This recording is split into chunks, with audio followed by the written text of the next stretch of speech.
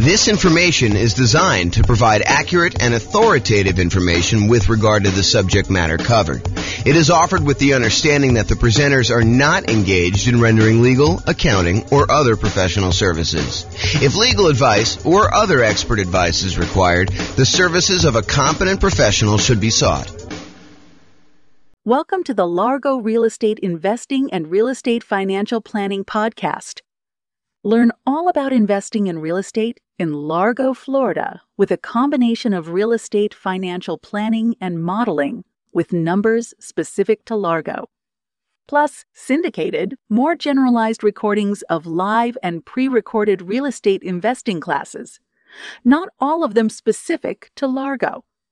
Be sure to stay tuned after the podcast for a message from our sponsors. All right. Good evening and welcome, everyone. I'm James Orr. Tonight we're doing an intro to buy and hold real estate deal analysis. That's what the class is we're doing here. So this is based on a class we taught about a year ago. And actually, I think Steve was the basis for a lot of the content in this particular class. It's the same structure that we had when we did that one for how deals differ, except I updated it with the new spreadsheet and did some new things for it. So it's been about a year or so since we did that. I think it was back in like June almost, right? Like, I think that we did it. So that's what you're going to get tonight. Last time we did this, it went over 2 hours. So I'm going to try to go really fast, but if you have questions, do let me know. And I do move pretty quickly. So there you go. You can download a copy of the spreadsheet on realestatefinancialplanner.com/spreadsheet. This is the brand new version that you guys all have a handout on. I will get the new version up tomorrow. I didn't want to post it until the class. So you'll have a copy right here to be able to see it. And then tomorrow when you go to that website, it should download the new link, probably later in the day in case I sleep in. All right. So the color-coded, yours is not in color, but if you could see up here, anything that's in a manila cell, like this little light yellow, those are fields that you can fill in, okay? Anything else you should not be able to edit at all. The blue ones are calculations. They're like gray background with the blue text. So those are things that you are calculating. You should not try to edit those at all. So that's what we're going to be covering. All right, so what's different, what's the same when we're analyzing deals? That's primarily what we're going to be going through. How does deal analysis differ for single-family homes, duplexes, triplexes, fourplexes, commercial properties? Those are all going to be kind of questions we got tonight. So who is like the least afraid of me and is willing to call me out on my stuff? I think Kevin probably. Oh, yeah, you might be too. So I think Kevin's going to be the guy though. So if I don't tell you like what's different analyzing a deal, please call me out on it. And if I don't tell you like where to get the number from when you're doing deal analysis, please call me out on that. And you're welcome to back up Kevin if you want to, but I think Kevin's going to be the enforcer tonight. So, all right. So you can use the spreadsheet that you have in your hand to analyze any type of buy and hold deal plus nomading. Do we have any nomads in here? Quite a few. Okay, good. So you guys can use this as your deal analysis for doing that. House hacking, any house hackers? Renting out rooms and stuff. Yep. So you can use the same deal for that. Partnerships, lease options, lease purchases. You technically can use it for this, although there's going to be improvements made that allow you to do even more advanced partnership type analysis. You can do it for the rent part of BRRRR, but it is not designed for you to go figure out buying a property, doing the rehab and getting your money out. That's not what this spreadsheet was designed for. So it's probably not great for that. You could probably make it work, and it's not designed for fix and flip. That's a totally different spreadsheet.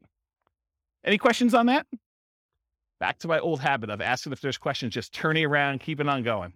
So call out if you got questions and we'll get you the microphone. And so we're going to cover tonight what deal analysis and how does that change based on the type of property you're analyzing, and then where do you get the values from? That's what Kevin's going to be enforcing. And so I'm going to walk you through each input and do that. So tonight, one of the things I struggle with is, how do you teach an 8-hour class in 2 hours? How do you teach someone how to do everything you need to know for deal analysis in a single 2-hour session? It's really, really hard to do.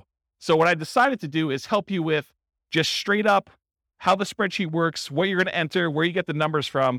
But what I didn't decide to go into, which we have a 2-hour class on by itself, is what makes a deal for you. So that's more like establishing your buying criteria. Like, how do you determine when you put the numbers in there, should I buy this or not? So there's a 2-hour class on that already. I'll probably reteach it at some point in the future.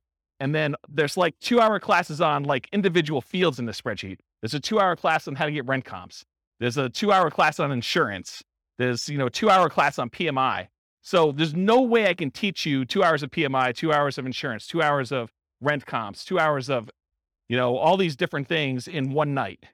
So tonight's going to be sort of like how to use a spreadsheet, how to do deal analysis, And then I'm going to ask you at the end to go do deal analysis for yourself. Go do 100 deal analysis examples so that you get good. And then you'll determine, hey, what is a deal in my marketplace for me? Like if I'm looking at 100 properties, what is it going to be that's going to be a good deal? And what's not going to be a good deal? Okay, so that's what's going on there. All right, so follow along in your spreadsheet. And my intention of giving you the big version of the spreadsheet, not just giving you a small one, is for you to take notes right on this. So go ahead and write notes. Anything that you think is important for you, go ahead and do that. The second handout you have is all of the overrides. You're not really going to do anything with this tonight. You might make one note or two, but it's really just for you to know that there's a reference for it. There's a whole separate tab, which I'll show you where it is. Okay. The primary thing you're going to take notes on is that big one. And if you need to turn the other sheet over on the back or make some notes, you can do that too. Okay. So let's go over like what you're looking at so you know what's happening with the spreadsheet. So section 1, everyone see it on theirs? Everyone know we're looking at that big sheet? Section 1 is all your inputs. And my intention of making this spreadsheet the way it is simplify the number of inputs you need and don't clutter the spreadsheet with a whole bunch of extraneous data that you don't need, right? You guys may have seen other spreadsheets, used other spreadsheets, and you may have been like, what number do I look at to determine if this is a deal? Or like, why are all these extra numbers here? Do I ever use those? And until you've used it 100 times and realized, hey, look, I'm only looking at a few numbers on here, it's all extraneous. So what I did is I said, if they're all extraneous, why do we even put them on there? Why don't we just hide them onto like another page of the spreadsheet? And so that's what the intention was. So all of the stuff that's going to be on here tonight is going to be really simplified right here. And then all the stuff you need to make decisions is over here on the right. And if you need to drill down, you have the ability to do that in the other tab, but you don't have to. Does that make sense? Does anyone use the new spreadsheet a bit? Yeah. Is it better for that? Is it like easier to use, kind of like once you get used to it? Yeah. So Andrew says, yep.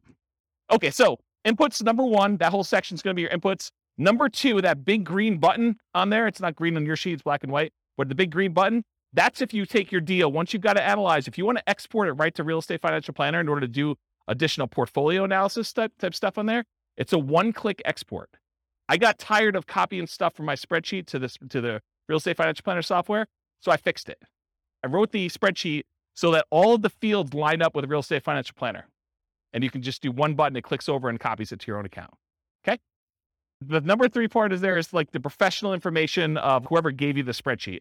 I'm going to be licensing out the spreadsheet to other real estate agents and lenders and people in other markets, and they'll be able to put their own information in there for a fee. So right now it's got my contact information on there. And then number 4, it doesn't show up in your sheet, but it's the different tabs on Excel. So if you're in Excel, there's an inputs and dashboard tab. That's this page. And if you click on the overrides, that's going to be that second handout I gave you with 3 pages. That's where all the extra stuff is, in case you didn't know. All right. And by the way, it's been a long time since I've done live classes, and I've not said this a lot. If you have questions, interrupt me, because I'm just going to keep going. Yeah, Rob. On the previous spreadsheet, correct me if I'm wrong, there were sort of 2 different slots for Yep. mortgages if you took out a second mortgage, which I always used to treat as like a HELOC, almost like a slot for HELOCs. Yep. Would that go under other expenses these days? Because I see that the mortgage section has, like you say, been simplified. Yeah, so that's a really good question. And I always felt on the spreadsheet you're referring to that was kind of janky because most people didn't do it right. They didn't actually do their HELOC loan kind of configuration correctly. So I need to do a separate class on how to do it correctly in this. But yes, the really short answer is you could put the payment you have on that second loan as an additional expense, and it will do the majority of the calculations correct, except it's not going to really do any of your return on equity numbers or like return on investment numbers, because if you have no money in the deal because you used a HELOC to do it, it's largely going to be infinite except for whatever you have left in there, right? So there's going to be some weird things about that. You probably could force it to work, and you're a smart guy. I bet you could figure it out, but I do need to teach a class on it. Yeah, and they have like 10-year limit, 10-year low terms, all these types of things. Yeah, there's like limitations on how long it stays out there, and a lot of them are interest only. So there's some weird stuff. I probably do need to teach a whole class. If someone wants to drop me an email, I'll make a note to do that class. I can email you. Okay, awesome. Thank you. All right, whoever has the mic is now the person in charge of running the mic. Okay, so that was section 4 for the overrides, which I covered there. And then 5, 6, 7, 8, 9, 10, 11, 12, 13, we're going to cover those on separate slides, but those are all the fields for making decisions. That's all like the output. Once you enter your numbers in section 1, it does all the calculation. It updates all these charts for you. So all you need to do is look at these charts and decide is this a deal for me or is it not a deal for me? Should I pass on it? Okay. So I'll go into these in detail, but they're all listed here if you want to see it. But basically, I'm going to do a separate slide for each of them and I'll go into detail about it. Any questions? Am I going too fast? So I know I have a lot of ground to make up. Nope. Good. You can. I'd just leave it on if I were you. Just don't be whispering crazy things on there, lest you hear it forever on the microphone. Yeah, exactly. Okay.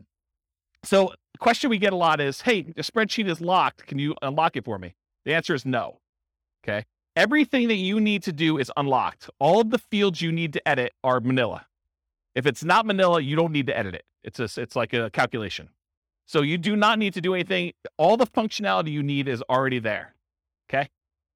Anything you should be able to value for is manila background. It said that. Anything else locked down so you don't edit something accidentally. You cannot sell this spreadsheet to other people. I need to say that because someone tried to.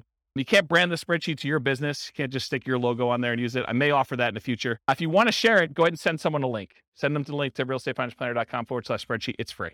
Okay. And if you are an Excel expert, if you're like, look, James, I really need to make an advanced modification to this. I'm an expert in Excel. I know what I'm doing. I'm not going to screw it up. If that's the case, then the protection that Excel puts on there is like a childproof lock. If you're an expert, you should know how to overcome it. And if you don't know how to overcome it, then you shouldn't be messing with the spreadsheet. Right? Andrew's laughing because he knows. Yes. So the question was, I'll repeat it for the microphone. So the question is, this is really for buy and hold. Is there a separate spreadsheet for fix and flips and for BRRRR? I don't think I've released one in a very long time because I have not been focused on fix and flip for a very long time, but I'm probably due to make one. And so I'll go ahead and, if you want to send me an email, I'll go ahead and put it on my list to make a fix and flip spreadsheet. The challenge with fix and flip spreadsheets for a lot of folks is there's really like 3 major ways that people analyze fix and flips, and they're all slightly different. And so I need to be able to make the spreadsheet in a way that you can do all 3. So I'll have to think about exactly how I would structure that. Because I used to, a very long period of time ago, I used to cater to fix and flip people. That was like my niche. And my clients, like I'd like really high-end clients that were buying a whole bunch of fix and flip stuff. And they would all analyze deals slightly differently. And there were like 3 major schools of thought on how they do that. So I'll have to think about how I do it. If anyone has my old client book, I talk about the 3 different ways in the back of that book, if you've ever read that section. Okay. Does that answer your question? Awesome. Thanks. Okay, cool. So if you want to edit it, you need to know how to like do the childproof doorknob. If you don't know, don't be messing around with it. Don't ask me for the password. I'm not going to give it to you. Okay. Optional overrides. So this whole handout you have here, this is an example of all the overrides. This is the section I'm talking about. And really what it is, you click on that overrides tab and you can override anything. So if you've used previous spreadsheets before that had overrides for rent or overrides for sale price or overrides for maintenance or something like that, a lot of the people have been here have used a spreadsheet before that had some overrides for that. Long gone are the days where you could only override 3 things. You should be able to override everything. And so that is now the case. All these manila fields are able to edit anything you want for any calculation. And some of the calculations in 2 ways, like before the calculation gets made, or you want to override the results after the calculation is made, you could override that too. The thinking behind this is, and it probably works right now, I just haven't taught the class and haven't made sure, but the thinking eventually will be, this is not only the spreadsheet you will use to analyze deals, it is the spreadsheet you can then use to calculate and keep track of your deal over time. So instead of being able to say, hey, appreciation is going to be 3% a year, whatever the number is, you'll be able to go back and say, appreciation year 1 was this actual number. Appreciation year 2 was this actual number. My cash flow in this year was this actual number. And then it will update all of the return on investments, return on equity calculations using your real numbers in the spreadsheet. So that was the thinking behind building it this way. So that's what's coming. It probably works right now as it is, but I will be creating additional tools to make it easier to do that and some kind of like additional reporting. Okay. Any questions on that? Okay. So you can override a large number of inputs. You could see intermediate calculations and you could see advanced calculations all on that thing. And if you want to look at what is available, go through and look at those if you want to. Okay. That's what the overrides is. All right. Mess it up. Inevitably, you're going to do some type of calculation. You're going to mess something up. You're going to have a number in there. You'll be like, why are my numbers so weird? Something is off. Download a copy of the spreadsheet and never use the one you download. Make a copy of that every single time so that if you ever need to go back to the original somehow, you can go back to the original. You can also use Control-Z in order to undo what you just did in Excel, or you can do the undo feature in Excel itself. So if you mess up something, Go restart and enter your numbers again from the beginning. If you're going to do another deal analysis, don't always use the one you did in case you made modifications on the overrides tab and you forgot you did that. Start fresh. Okay? And then save your spreadsheet often. All right, good. All right, so now I'm going to walk through all the inputs for you. So there's like categories. There's the purchase inputs. That's that little heading right there. There's the mortgage inputs. There's the income inputs, the annual expenses, and depreciation. I'm starting with purchase inputs. I'm going to go through them one by one, and Kevin's going to call me out if I don't talk about what's different when you're analyzing different types of deals or where to get the number from if you don't know when you're doing deal analysis. Okay? We're in agreement, Kevin? All right, awesome. Give him the mic. You just say, hey, you missed something. I'll do it. Doesn't really, he's not going to tell me what it is. Well, maybe he is. All right, so at the very top, if you guys downloaded a previous version, this wasn't in here. It's an oversight because I don't usually use this field, but I now added the ability for you to put the property address in the new spreadsheet. So that's one of the changes that was made in version 4 instead of version 3, okay? So you put your property address in there at the very top above purchase inputs. It doesn't matter what property type you're doing. You just name it whatever you want to name it. So here's some examples. You could do the address and the MLS number if you want to. You can do the address, MLS number, and the type of deal you're analyzing. Oh, if I do a buy and hold with it this way, this is what the deal is. If I'm doing a lease option, if I'm doing a Nomad with 5% down, if I'm doing Nomad 5% down, but I'm going to prepay my PMI as an example, or if I'm going to do the lender paid PMI option as another example, or if I'm going to put 20% down, or if I'm going to put 20% and I'm going to own or occupy, or maybe you just want to call it something generic like the project you're working on instead of an address and the MLS number. So whatever you want to do to name it, it's really up to you. It's not used anywhere. It's for your own personal identification, but it is helpful sometimes to have the MLS number.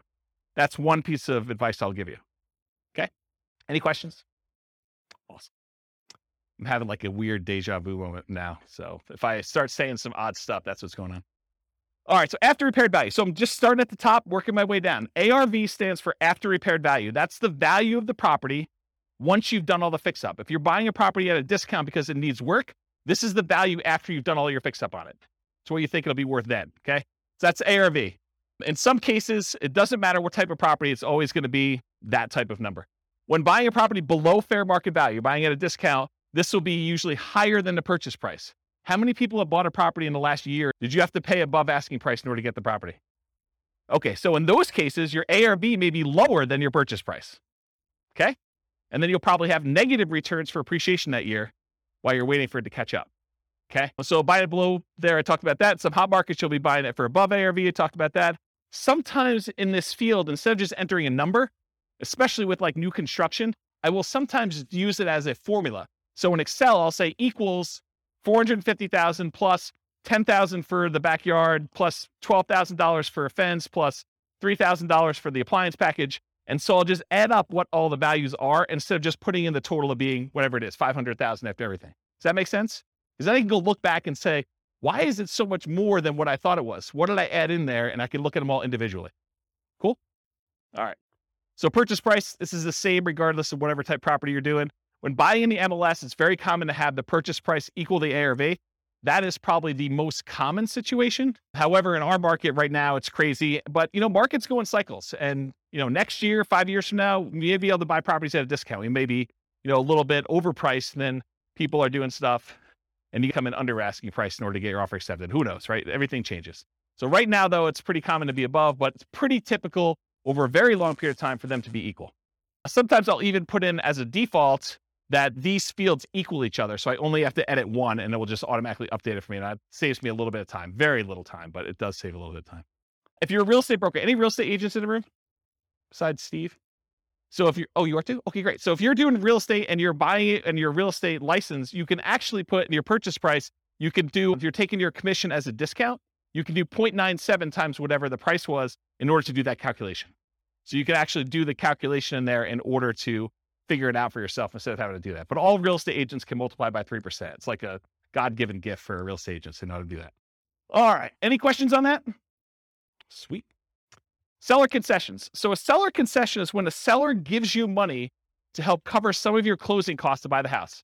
To be 100% clear, you cannot have a seller give you any of your down payment. You always need your down payment, but seller concessions can cover closing costs.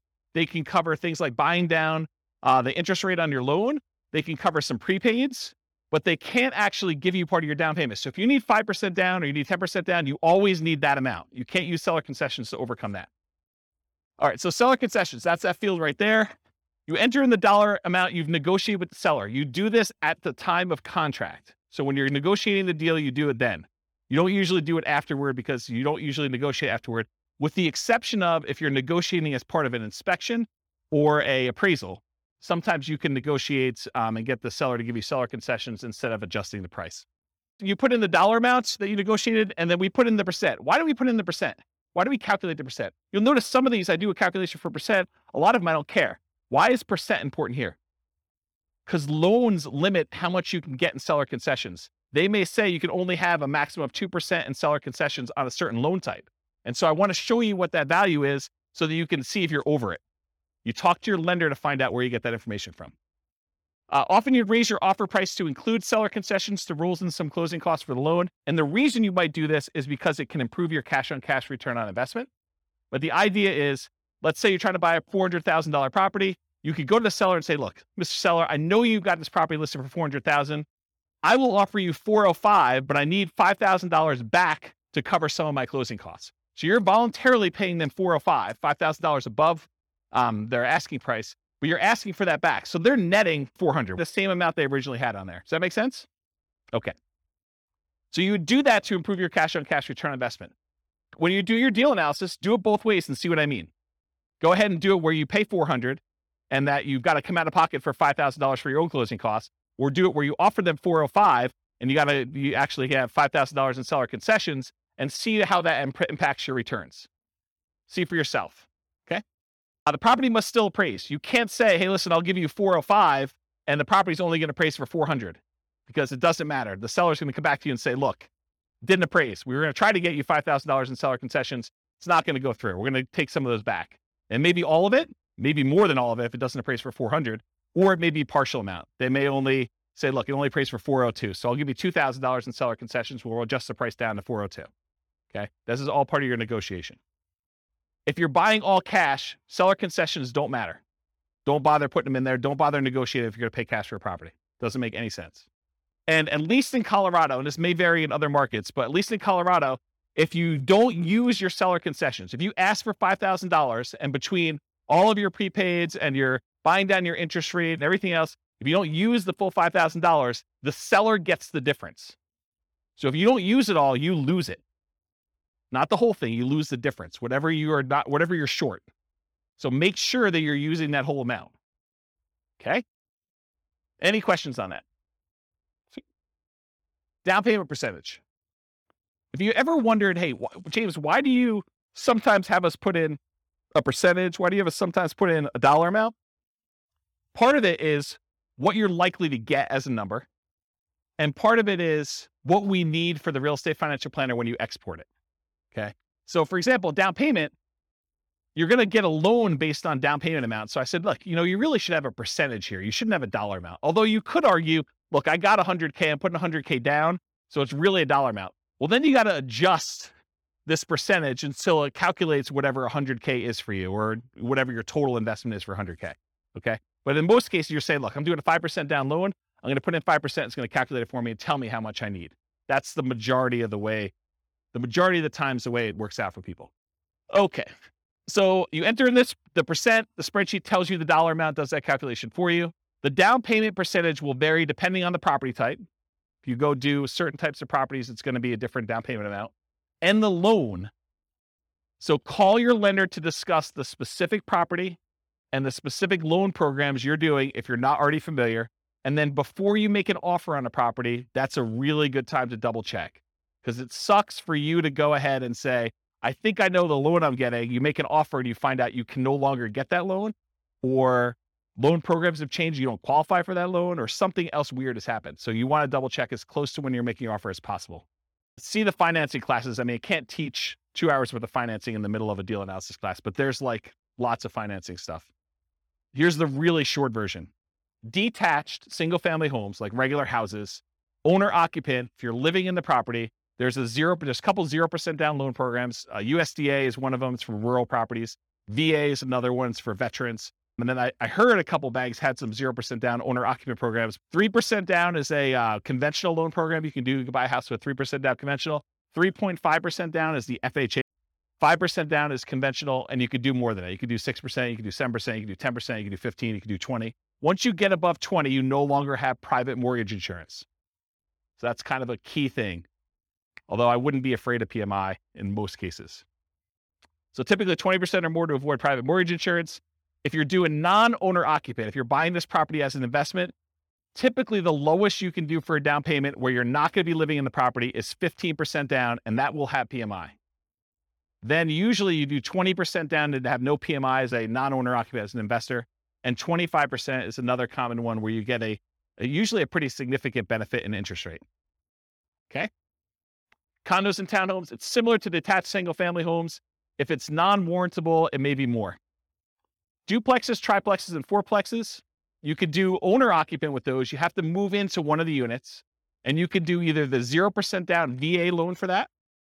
So you can move into a duplex, triplex, or a fourplex if you live in one of the units, and you can do nothing down. That's the VA loan, the only one you can do for that. Or 3.5% down FHA. Okay, so that's the two most common ones for doing owner-occupant in the multifamilies. So if you're doing house hacking and you want to move into a duplex, triplex, or fourplex, if you could find one where the numbers make sense, then that's typically. And then for non-owner occupant, it's typically 25% down for this. Okay. 5 units, these are usually considered commercial properties. Owner occupant loans are usually not available. You can move into one of the units and get some type of owner occupant financing with there. So once you get the 5 units and above, that VA or FHA loan is usually not an option for you. Non-owner occupant, typically commercial financing with at least 20% down. It's often variable interest rates. So you're risking the interest rate market as it moves. Sometimes it'll be, fixed for 5 years and adjust, and fixed for another 5 years and adjust, and fixed for another 5 years and adjust. But it's variable in some form. It's not fixed for 30 years. And a lot of times they will have balloon payments, meaning that you may be making payments as if it's a 30-year amortizing loan, but you get a balloon at 15 years or 20 years where you have to pay the whole thing, the whole balance that remains at the 15-year point. And a lot of times the amortization periods are less than 30 years. The amortization period means over what period of time does a loan get paid off? So a lot of times when you do traditional financing, VA, FHA, conventional, it's usually a 30-year payoff period. These tend to be less than that, which means your payment's going to be significantly higher, which means the deal needs to be much better, or you need to put a lot more down in order to have a cash flow. Okay. Any questions on down payment? All right, there's a couple more slides on down payment. So down payment for nomads and house hackers. So for nomads and house hackers, we typically suggest you analyze the deal as if you were buying it with 20% down. Why? Why would I tell you, hey, look, I know you're doing 5% down or 3.5% down. Why would I tell you should analyze this as though you're putting 20% down? Anyone know? Yeah, so Steve just hit it on the head. So basically, you want to look at it, if I were buying this property as an investment, because it's going to be a property that you probably are converting to investment after some period of time. So we want to look at it and say, would I buy this as an investment property? And we do that by looking at 20% down. If I were going to do this with 20% down, does it make sense as an investment? But we're choosing not to invest 20% down when we're doing these house hacking nomads. A lot of times we're putting 5% down or 3.5% down. So what you do is you analyze it as if you put 20% down. Then you go back in the spreadsheet and you look at that and you say, okay, 20%, yep, okay, it looks like I might consider this an investment. Then you go back and you say, okay, now I'm putting 5% down. And then sometimes you get a better interest rate by doing owner occupant most of the time. So you're going to change the interest rate too, and you're going to reanalyze the deal with the 5% down, and you're going to look at it. In a lot of cases, you're going to have negative cash flow. So if you bought it with 20% down, maybe you have slightly positive cash flow. With the way prices have been going up very recently, because we've been seeing this massive increase in prices, and interest rates have gone like crazy the last 3 months. A lot of these properties with 20% down are not going to have positive cash flow. So if you look at it though, and now you do it with a 5% down, you're probably going to have even more negative cash flow, or negative cash flow if you didn't before. Now you got to say to yourself, okay, and if I don't have to put up an extra 15% down, if you're buying a $400,000 property, put 5% down, that's $20K if my math is correct, instead of having to put up $80,000. So instead of having to put up $60,000 more, am I okay with $200 a month negative cash flow? And you need to make that decision for yourself.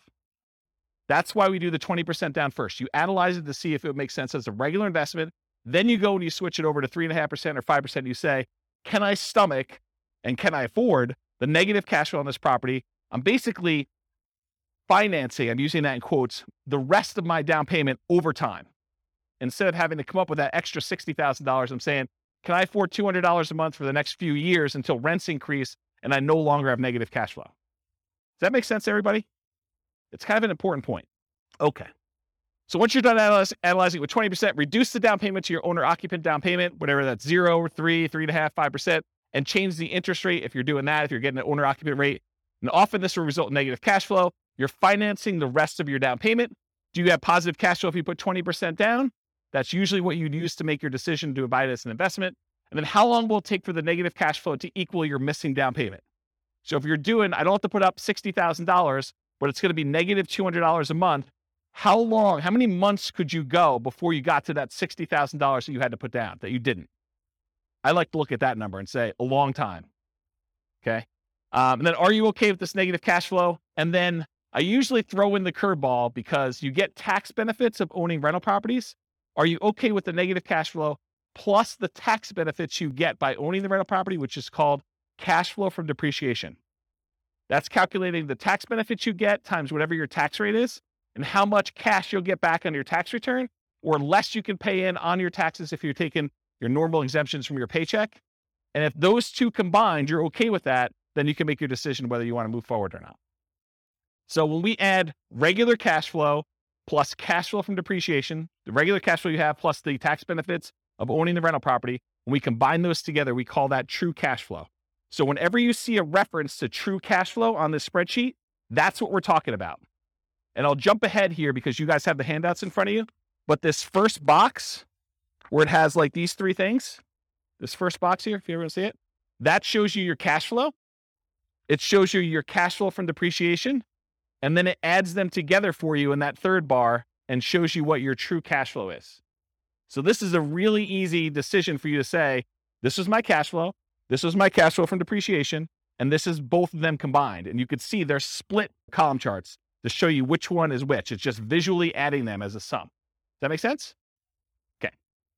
That's why it's done that way. And I talked about this. Okay. Down payments. There are some really unusual situations. I just want to bring them up to your attention in case you're doing some crazy stuff. If you're buying property subject to or getting really creative, there is a chance you could have negative down payment percentage where let's say the seller overfinanced their property. They took out money in a cash out refinance. And now you're about to buy that property subject to where you're making payments on their existing loan. And they may be giving you money in order to come in there and take over that debt. They're going to give you part of the cash out refinance that they got in order for you to take the deal. In that case, you could have negative down payment. It's really rare, but I just wanted to bring that to your attention. I didn't going to dwell on it. Okay. All right. Closing cost percentage. You enter the percentage. The spreadsheet tells you the dollar amount. It's typically the same regardless of property type, although the amount can vary a little bit. The amount of closing costs tends to increase with the loan type and the purchase price. The more expensive the property you're buying, the more expensive closing costs tend to be. So when you're calculating what your closing costs are, you do your share of the title insurance, because a lot of times the seller has their policy that they're providing for you, and then you have your share, especially if you're getting a loan on title insurance. So you want to figure out what your share of the title insurance is, and the fee if you're hiring the title company in order to do the closing. Sometimes it's split. It's negotiated in the contract, but sometimes it's split between buyer and seller. Sometimes the seller is paying for it. Sometimes the buyer's paying for it, or if the attorneys charge you to do that. Any upfront private mortgage insurance premiums, if you're going to do a prepaid one-time upfront PMI payment, you put that in there. That's if you're putting less than 20% down. Or choosing a loan lender program that offers this as an option. You don't necessarily have to do that. Any points you're paying in order to get a better interest rate in a loan, you want to include that. In some cases, you choose to take a higher interest rate and have the lender credit you back some money so that you have lower closing costs. So you call the lender and the lender says, hey, look, for a par rate, I'm not going to get into details, go watch the financing classes, but for a par rate, it's, 5%. You say, well, what if I wanted to buy down the interest rate? Well, for $3,000, you could buy it down to 4.875. Okay. Can I go the other way? Can I get what? If I took 5.125 voluntarily, if I took a higher interest rate than what you're quoting me, what would happen then? Well, we would give you $3,000 then. Now I need to come to closing with $3,000 less because you voluntarily took a slightly higher interest rate. Does that make sense, everybody? Okay. So you can get points, you can pay points to have the rate go down, or you can get credited points in order to have a higher rate voluntarily. Cost of your appraisal. A lot of times your appraisal is not going to show up on your closing statement, because a lot of times you're going to pay the lender outside of closing. You're going to give them your credit card and they're going to charge you $900 or whatever appraisals are going for now in order to have your appraisal done.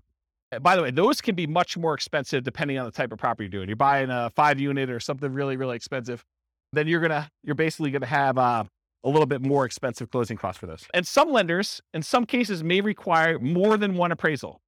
I know there's someone in the room who had an appraisal done on a property, and I think the lender didn't believe that the value is what it was, and so they had to have the lender required another appraisal. Is that right? I've also seen this come up where you're buying new construction properties where you'll have the preliminary appraisal done, and then the appraisal will say, I need to go back out and check to make sure these 7 things are done. And sometimes they charge you an extra fee for that. And I remember one client where, man, the appraiser wanted to go out like 5 times because they kept saying something was not right. And it was pretty ugly. The appraisal on that property was like $2,000. It was something stupid. And it's a single family home. It was a condo, in fact. The cost of things like your property inspection, surveys, radon tests, pest control tests, and sewer scope, those are all things you'd want to include as part of your closing costs. You may not be paying them at closing, but you should realize that that is part of your calculation for what your return on investment is and what the expense of getting the deal is. If you decide not to include those, your numbers are going to be slightly off, right? And the less you put down, the more off it will be as a percentage. Because the less you have money in the deal, the more these small expenses matter. You buy the property for cash, not going to make that big of a deal. Missing $1,000 in there. If you're paying a wholesaler or wholesale fee or real estate agent a commission, that is not already included in the purchase price. This is when you're going to go buy a for sale by owner and you got to pay your real estate agent out of pocket. In those cases, you want to include that as a closing cost. In most cases, if you're buying a property from the MLS, at least right now, and this may change, by the way, but right now, if you're buying a property inside the MLS, a lot of times it's pre-negotiated the fee that is going to be paid to the buyer's agent, okay? And so you don't have to include that separately as a closing cost because it's already baked into the purchase price. But that may change. You heard it here first.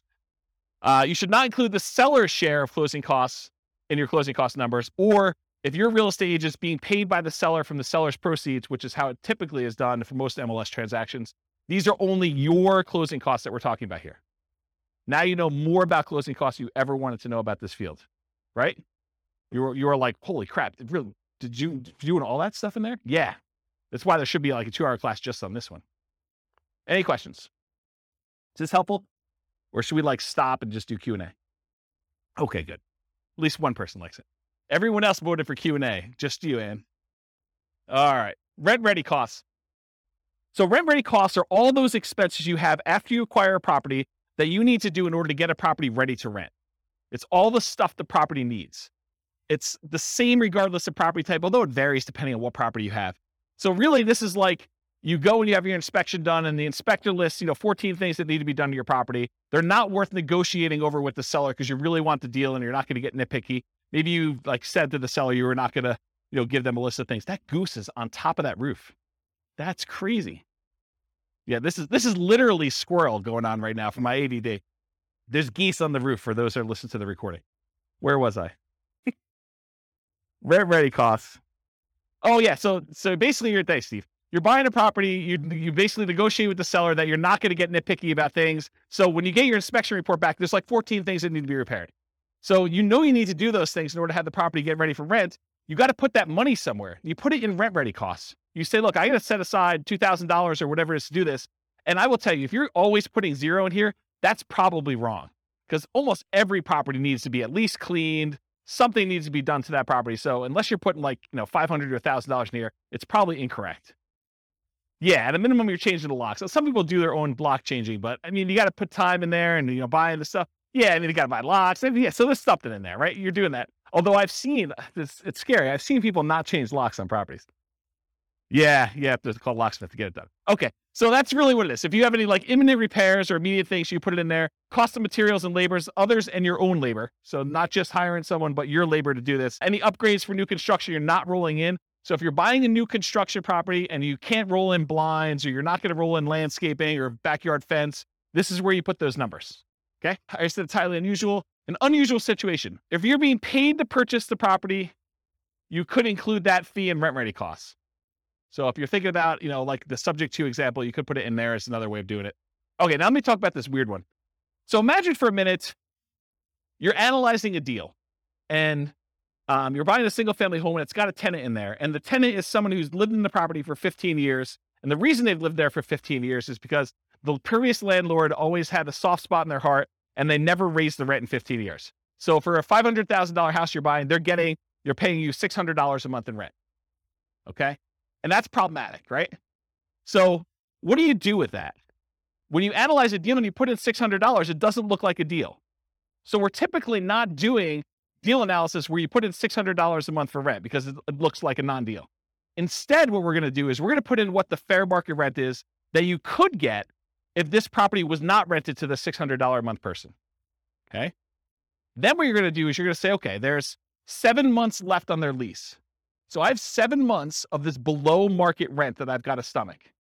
So really, let's say rent is $2,000 a month. So really you're $1,400 a month shy for 7 more months before you can turn this property over and get market rent. So what you should do in rent ready costs is you should take $1,400, the amount that you're short, multiply by the number of months left in their lease, because you're not going to renew their lease at $600. They're going to move out at the end. And now you're going to rent the property for fair market value. So you do $1,400 times 7 months, and that gets put into your rent ready costs. Because what you're doing by doing this, you're saying, look, I'm not going to do this below market rent and see my cash on cash there. What I'm going to do is I'm going to say, I'm going to set aside this amount of money, $1,400 times 7 months, and I'm going to have that sitting in a separate account. I'm going to consider it part of my initial investment in order to acquire the property. It's a cost for me to get into this deal. It's a one-time expense that happens because the property is under rented. And you're going to use that because then that becomes part of your denominator when you calculate your return forever, because it was originally an expense that you had when you acquired the deal. Does everyone understand why I did it that way? Okay, so that's what I'm talking about here. Dealing with properties that are already rented. Figure out how much above or below fair market rent your rents are and use the difference for the duration of lease. Now, this can happen the other way too. You could find a property where it's being rented for above what you think you can get. They hit a home run. Someone really wanted that property and they paid $300 more than that. So you could say, hey, look, I got this $300 premium on this property, and you can give yourself that as kind of like a reverse credit. Okay? All right. Any questions on rent ready costs? Sweet. All right. Total invested. So it sums up the amount for your seller concessions, the down payment, the closing costs, and the rent ready costs, and gives you a total amount invested. Some of those are negatives, right? Your seller concessions is a credit to you. So that's what total invested does. It's a calculation for you. You don't need to do it. All right, next section, mortgage. So this is where I am. Following along on the spreadsheet. Go ahead and make notes wherever you want to. I'm on the mortgage section. The mortgage amount is calculated. It's done automatically. It doesn't change based on the type of property. The mortgage amount is automatically calculated for you. It's based on the purchase price and the down payment. Easy. Mortgage interest rate. Where do we get this from? The lender. Do you go to a website and look it up? How many people go to a website to look up what their mortgage rate will be? Yeah, ballpark. That's the problem, though. It's like, what do? You're off by a quarter of a point or an eighth of a point. That's problematic, right? That could oftentimes make the difference whether you're buying it or not. In my opinion, you should call a lender and find out. And this changes daily, and that's the challenge. But, you get in a good relationship with a lender, say, look, I'm looking at some properties today. What are rates doing? And they'll give you your number based on your file that they've already looked at and your credit score and what you've got going on. So let's kind of give you a change. So easy enough, just email them and they'll tell you what's going on there. It will vary depending on the type of property. If you're buying a five unit or more, if you're buying a duplex, you're buying a single family home or a condo that's not warrantable or something like that, your credit score. So you need to call your lender and get qualified. The loan type, if you're doing FHA or VA or conventional or whatever it is, and whether you're an owner occupant or an investor. So whether you're going to live in the property or you're going to buy it and not move in, that can affect your rate. You can do this, but the spreadsheet's not well suited for modeling changes in variable rate loans. So you could go in there and say, I'm buying this property and it can become variable in year 4 and it could be within this range and just rerun it a whole bunch of times and have it be formulaic, but I don't recommend it. If anything, go ahead and put in your worst case to see how it would perform if you had to. Or better yet, don't get variable rate loans. That's probably the best answer. All right, so I think I talked about that. Any questions on mortgage interest rate? You haven't called me out at all. Am I doing that good or are you just sleeping? Okay, good. That's good enough. Loan term. So this is based on the loan you choose and can vary significantly. The overwhelming majority of the loans you're probably going to get if you're doing buy and holds with conventional financing, house hacking or nomading is probably going to be a 30-year fixed rate loan. Okay. Those are the loans we usually recommend. So in most cases, it's going to be 360 months for this field. If you're doing a 15-year loan, it's 180 months. You can use the formula here and say 12 times whatever number of years you're doing, but for most of you, it's going to be 360. You're just never going to adjust it. And it might be difficult to find 30-year financing for 5+ units, which we talked about before. but you're not going to be able to go ahead and get 30-year financing for buying like, a 12-unit apartment building. It's really, really hard to do. Any questions on this? All right, private mortgage insurance. There's a whole 2-hour class on this, so I'm going to give you the really short version. It's not usually used for 5+ units, any type of commercial buildings, because in those cases, you're usually putting at least 20% down. A lot of times even more than that. It's used when you put less than 20% down on a property. There's an entire class on it. Call your lender for your exact number. You can't go look online and say, what's my PMI going to be? Because it actually depends on how many people are on the loan, what your credit scores are, loan to value, type of property. There's a whole bunch of things that go into it, and which company they're using. Certain lenders are required to use one company or pick from 3, and other lenders may be using totally different ones. And so you're not, honestly, when you're shopping for a lender, one of the things you've got to include in that, especially if you're doing Nomad and you're only putting 5% down, is what the PMI is from that particular lender and how that works in your favor or against you. Okay. So enter in the percentage of the original loan balance for this, or guess and check until it matches a dollar amount. So this is one of those fields where I think you're probably going to get a dollar amount, but the real estate financial planner wants it as a percentage, because in case you change the number on the property and you make copies of it and you're buying it as a template in the future, there's reasons we use it as a percentage there. But a lot of times the lender's going to tell you your PMI payment is $114.86 a month. So what you'll want to do is you'll want to go ahead and adjust the percentage until it equals that, whatever I said, $114.86 a month. Okay, so you'll want to guess and check using this percent until you get there. I would, in a dream world, I would give you that number and you can put it as a dollar amount, because that's probably the way you do it. And as I say this, I think maybe I should change it. But the reason why it's done that way is when you copy this to the real estate financial planner account, you're saying, I want to buy this property every year or whenever I can for the next 5 or 10 years. We use it as a percentage of the value, because if you kept it as a dollar, it would always be low. So I don't know, to be determined. If you guys keep using it and you want to complain, go ahead and email me and maybe I'll change it. Any questions on PMI? Yeah. You said earlier you wouldn't be afraid of PMI. Can you just expand on that for me? Yeah, so that's great. So PMI is very similar to that discussion I had where I said, look, you're not putting 15% extra down, so you don't have to put up that $60,000 more. PMI is just another expense, so you don't have to put up that $60,000. So if the PMI is $100 a month and you're negative $100 a month in cash flow, now you say it's $200 because it actually includes it in the cash flow calculation for you already. PMI is just part of that expense of being able to not have to come up with an additional $60,000. So you look at your numbers and you say, is this still a good investment for me overall? And am I willing to pay the PMI or not? And you just make a decision, right? If you're trying to acquire a property a year, you're trying to do like, dollar cost averaging or dollar value averaging, depending on how you look at it, for real estate instead of stocks, and you're doing Nomad, you're buying a property every year and you're moving in, you keep doing that, then PMI is an expense of being able to do that, because you don't have to come up with a full 20% down. If you can come up with a 20% down, maybe you don't even move in, right? You just kind of buy properties. But if you're doing 5% and you're kind of conserving your down payments, this is a way to do it, provided you have enough income to support that as you continue to acquire them. Make sense? Yeah. Yeah, it drops off after a period of time for a lot of loans. FHA, not. Yeah, so Nick in the back is saying, with the rapid appreciation we've had, it drops off pretty quick. And yes, that's true, but we don't always live in really highly appreciating markets, right? Like we could see like whatever we've seen, 9% a year for the next 3 years, and then we could see some negative appreciation. We could see property values decline because we just gained 27% or 30% or whatever we did compounded. Maybe we're going to give a little back. Don't be afraid of that, right? When you're buying, you're doing like dollar cost averaging or dollar value averaging. If you're familiar with that concept in stocks, you're putting a certain amount of money or you're buying a certain amount of stock, and you're doing that every year so that when the market's up, you sometimes buy. Oh no, it's not plugged in. Oh, so I was saying when you're dollar cost averaging, dollar value averaging, you're doing the stocks, when the stock market is up, you buy fewer shares for the same dollar amount you're invested.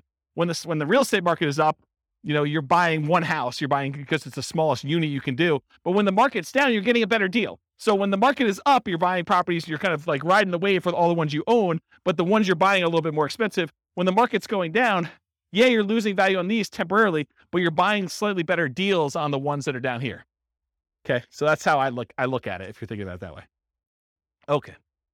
All right, so the next field is, when do you drop private mortgage insurance at what loan to value? And so, as Nick said, a lot of lenders say once you get to 80% loan to value, they will drop the PMI payment off.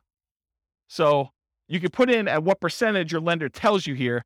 Some lenders will tell you it's 78%. Some will tell you 80%, whatever it is they tell you. It's usually 78 or 80, depending on who it is that's telling you that. Sometimes they don't know, but put it in there around there. And so usually when your property value then gets to the point where you have 20% of equity, you're 80% loan to value, then your PMI payment can go away if you ask the lender, look, my property value is this. Can I have my PMI removed? Anyone have their PMI removed?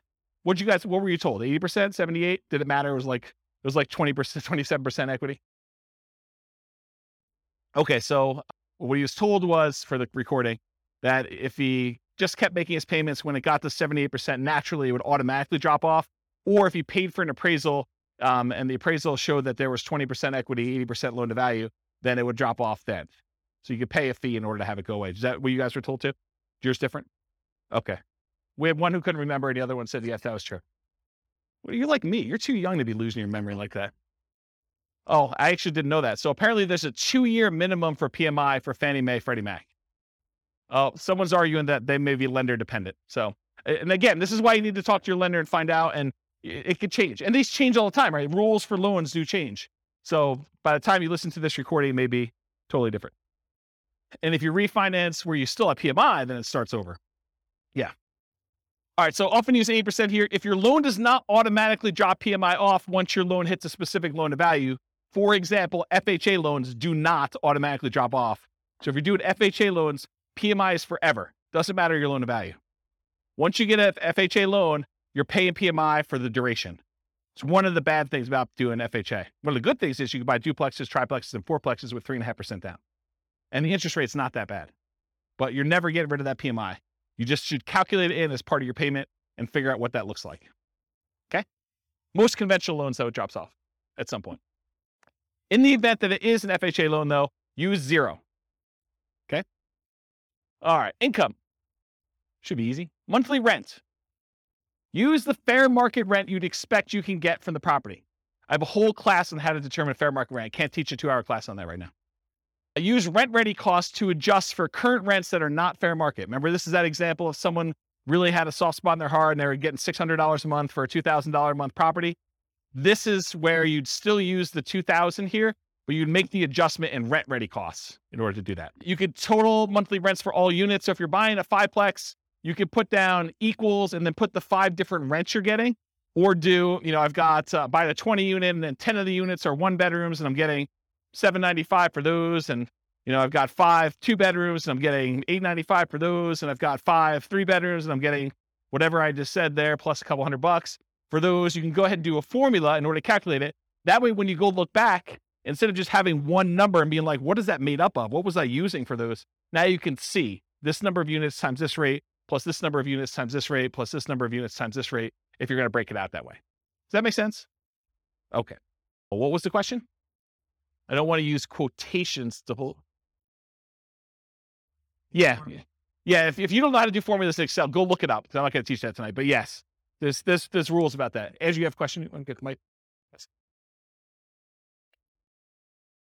You're renovating a place and it's going to take a month or 2 to get it ready. Yeah. Does that mean the loss of rent, you should not be considered loss of rent, but also goes back into rent-ready costs? Yeah, so that's a weird one. It's like a personal preference in some ways. I think probably the best practice there is to put in your personal cost or holding costs for a month or 2 to do it, but not a loss of rent. That's how I would probably look at it. It feels like it's a decreased rent, similar to the fair market rent versus the other one. You still got fair market rent, you're just not earning it for a month or 2 because it's a discounted rent because you're renovating. Yeah. Maybe.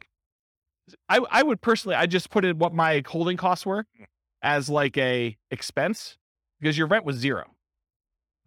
Right. So 0 minus whatever your expenses are is going to be what your holding costs are for that period. So when I said you were getting $600, that's the same calculation, right? Because you had, I guess you had personal. So I'm thinking about the graph about the return in dollars for year 1, because there you're assuming you do get the full rental minus the vacancy. So I was sort of saying, well, that's what you don't get. Yeah. That's interesting. I'm also deeply about when the start of year 1 is, whether it's the day after you purchase or when it's rent ready. And I think it needs to be the day after your purchase. I agree with that. I think it's the day you purchase in case you have a 6-month period. This is sort of like Burr, right? This is the problem with the Burr property. and why the spreadsheet was not specifically designed for that, because that's what it is. You're talking about a BRRRR property. We have 3 months of holding costs while you do rehab, and then you're going to refi or you're going to keep the property and do it that way. So yeah, I'd want to think about that a little more. My gut tells me you put your holding costs in there, but you're saying... My feeling is that we should start like year one on the day after purchase, and then anything that's inaccurate after that, whether it's fair market rent that's off because of the old lady thing, whether it's loss of rent for another reason or because it takes you a while to spend the rent ready costs, it doesn't matter. Put that all in the investment on day zero. Yeah.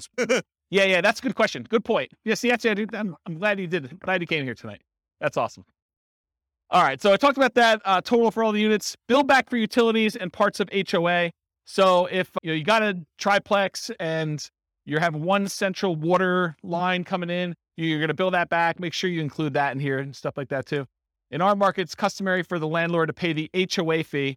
That's customary in our marketplace. This may differ in other markets. In other markets, you may be able to pass it on. However, if part of the HOA is a utility or a benefit to the tenant, we may bill back. For example, garbage. In some of my neighborhoods, garbage is lumped in with the HOA.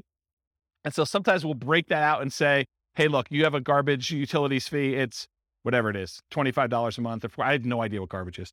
$45 a month, whatever numbers it is. And so you can bill that back separately and pull it out of the HOA if you're thinking about it that way. So in some HOAs, there's like basic cables included or non-potable water fee. And so you could break some of those out. It's going to be hard for you to break out everything for the HOA. But some of them, I think you can rationally make a good case for doing that. All right, any questions on monthly rent?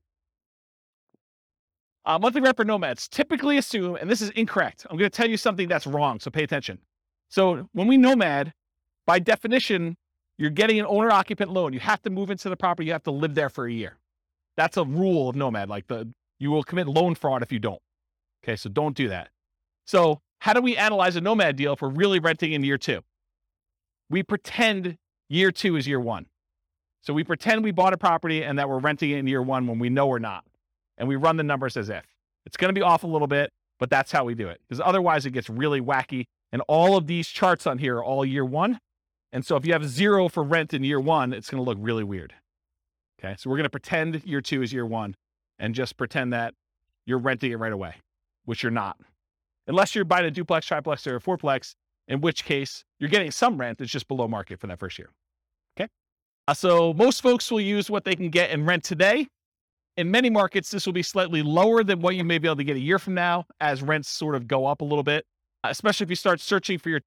However, and I think you guys have experienced some of this, especially in competitive markets where you don't quite have the time to plan when you're buying your replacement property, you may be forced to accept a slightly lower than ideal rent because your lender requires you have a signed lease in place. And so for that first year, you may get screwed a little bit, right? Right? You guys are smiling. You guys know about this? Yeah. So yeah, renting in January, like that's another bad example, but that's the idea. Sometimes on that first transition out, you're a little short. That's what you got to do. You got to suck it up. Would you rather not buy the property? It's almost like a cost of acquiring that property, your rent difference. In fact, you could argue you put it in your rent ready cost on the next deal. I'm short on the last property going out. The numbers still look amazing. Okay. So that's what I talked about there. Other income. This could be different for multifamily properties or single family homes, but typically what other income usually is, it's stuff like if you've got an on-site laundry facility or you're kind of like providing internet and you're charging tenants an extra fee for access to internet, or you're renting out garage spaces or a storage closet or something like that, or covered parking. Those are examples of other income. Any questions on other income? All right, annual expenses. This is that next section there. So vacancy as a percentage. You enter in the percentage and the spreadsheet's going to tell you the dollar amount. Vacancy rates can vary between unit types. For example, vacancy may be lower on single family homes than 5 units or above or 10 units or something like that. I'll typically recommend a vacancy rate of 3% if you are a superstar at property management. If you are not a superstar at property management, it's probably going to be higher. Unless you're under renting your property, and then it's going to be lower. Okay? So, and that's a really good point. So if you're really pushing rent, you may have a higher vacancy. If you're really under renting it, you may have lower vacancy. You're trying to find this kind of delicate balance between a reasonable amount of time to fill your properties at a reasonably good market rent. Make sense? Because rent's not an exact number. Traditionally, we'll see slightly lower vacancy rates for single-family homes, with it increasing with the number of units. Single-family homes are typically the lowest vacancy, then duplexes, triplexes, fourplexes, then large commercial residential type buildings. What you use will depend on your property management skills. Are you starting 60 to 90 days in advance to advertise the property, and the state of your real estate market? In a slower, softer real estate market, your vacancy is probably going to be higher. So you need to be more aggressive. You need to make sure your skills are on peaked out for doing that. And if you don't know what number to use in your marketplace, pick a number, and you're going to get better with this over time, and it may be wrong in your estimate, or go call a property manager and find out what vacancy rates are for your market. But realize one property management company could have a very low vacancy rate and tell you a very low number because maybe they're renting things a little bit lower than they should, or they're starting really early, or they're really good.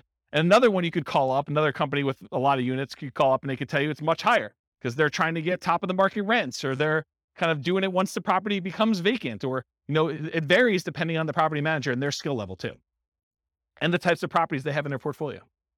And I talk about this. Vacancy rate is also a function of your rent amount. In general, the higher you're pushing rent, the higher your vacancy will be. Any questions on vacancy? Property tax percentage, you enter the percentage, a spreadsheet tells you the dollar amount. Regardless of property type, use the actual property taxes for the property. But here's where it's problematic. You go to the MLS, you're searching for a property, it says there, hey, look, property taxes are insert number here, whatever number you say there. But realize that could be a senior exemption rate or a homestead exemption rate where the property taxes are artificially low and you don't know that. Okay. So you could try to find out what the overall approximate tax rate is for an entire city. You could go do research and try to figure that out, or you could look up a whole bunch of properties and put a spreadsheet together and kind of figure out what the average is for 300 properties to kind of get an idea, just to kind of figure out what it should be. And so you want to use a real number, not just automatically use what they have in there, especially if you're going in and buying a property and you've seen massive appreciation. Sometimes when you buy a property, the taxing entity will go and update it on sale. Sometimes they will always wait to every other year that they do the tax updates or whatever they're doing. So it depends on the market and how they do that calculation. But you could be at the tail end of an 18% appreciation run over those last 2 years, and property taxes could be 20% higher than what you thought they were going to be. So something to think about. Also, with new construction, you can't go look up what the value of the vacant land was and what they're being taxed at, because that's not like real life. You may have a period of time where you have a really low tax rate when you buy a brand new property, but in most cases, they update that pretty quickly. And it's going to be based on whatever usually the builder will give you an estimate. We're estimating property tax are going to be about whatever it is, 1% or 2% of the property value. Okay. Talked about that. Any other questions? Yeah. Yes, metro taxes would be included in here because metro taxes are typically included as part of the property taxes in many cases. Yeah. And if in your market, because not everyone's listening from locally, if in your market they're not, they're done separately, you can combine them and put them in here. Good point though, Nick. Yep. Any other questions? Cool. Property insurance. You enter this amount and the spreadsheet tells you the percentage because you're often quoted this number from your insurance agent. So you call up your insurance agent, you say, look, I'm thinking about buying a $400,000 single family home. What would insurance approximately be on that? And maybe give them an actual property and get the coverage you want and give them your credit score so it's quoted to you, because those all have an impact. It's a 2-hour class on property insurance. But basically, if you go in there and you find out what that is, and then you adjust it a little bit based on it's a little bit more expensive property, it's a little bit less expensive property, then when you're ready to make an offer on something, go firm this number up with your insurance agent. But don't go harass your insurance agent doing an insurance quote, a full workup quote on every property you're analyzing. That's just dumb. Okay. Just use a really rough estimate. You can go firm it up and verify your assumptions once you get more serious. Insurance can be less. Oh, this is really important stuff. Okay. So your insurance can be less for condos and townhomes than for single family homes, because a lot of times the insurance policy you're buying is covering your risk, what the insurance company will need to replace if you have a claim. And in a lot of cases with condos and townhomes, the HOA covers studs out or the exterior of the building. And so part of your HOA fee is for the HOA to cover all that exterior maintenance, and if there's hail damage on the roof or if there's damage to the sides. And so you're not paying for insurance to cover those things here. You're paying for it in your HOA. Okay. So in this case, your insurance may be lower for condos and townhomes which will help offset a lot of times those higher HOAs. So when you think about, you're analyzing a deal and you're thinking to yourself, hey, I've got this deal I'm analyzing, but the HOA is killing the deal. Well, maybe, but in a lot of cases, part of that HOA is really maintenance on your property or insurance on your property. And so you'll usually give up a little bit, like lower your number slightly for maintenance and lower your number slightly for insurance because the HOA is covering some of those. And you can use, I'm going to reference the capital expense and the maintenance and the capital expense spreadsheet a little bit here, but you could do those spreadsheets and figure out what you're paying and figure out what the insurance company is paying and then kind of make the adjustments there so that it's a little bit fairer comparison. Does that make sense? Anyone lost by what I just said? Because that's kind of an important point. It's honestly one of the reasons this class exists. Because I think this is what Steve was getting at when he was buy duplexes. Yeah, I mean, duplexes, sometimes you have less maintenance with a duplex if everything is sort of independent and you have one shared roof. But sometimes duplexes are even more expensive. You have a shared entryway and you've got to be responsible for maintaining that. And so it really depends on the property. It's not just automatically X is better than Y. I don't know. That's how I would say it. Okay, let me make sure I covered all this. Insurance can be less. Talked about that. It's coming to HOA for condos. Be responsible for the exterior. Often buyers responsible for studs in. We talked about that. Still need to verify with the HOA. So you want to check with them to make sure. Part of the HOA can informally be attributed to and justify a reduced maintenance number in the spreadsheet. Call your insurance agent to get an accurate estimate of what insurance will be. Watch the 2-hour class on insurance. I think I talked about that. Okay. HOA dues. So that's the next field. HOA dues tend to be higher on properties where the HOA is responsible for maintaining significant portions of the property. If the HOA is really just sort of a compliance arm, their HOA fees tend to be really low. If your HOA covers exterior maintenance and roofs and a golf course and a pool and everything else, expect your HOA to be much higher. Okay? You're less likely to have HOA dues as the number of units increases, most likely to have with a condo or townhome, more likely with a single family home, less likely with duplexes, triplexes, and fourplexes, and least likely with 5+ units. Although there's exceptions to that, but I think that's a general rule of thumb that you're less likely to see HOAs the more units you go. In properties where the HOA dues include some maintenance, any type of maintenance at all, you might be able to justify using that lower maintenance number and insurance costs.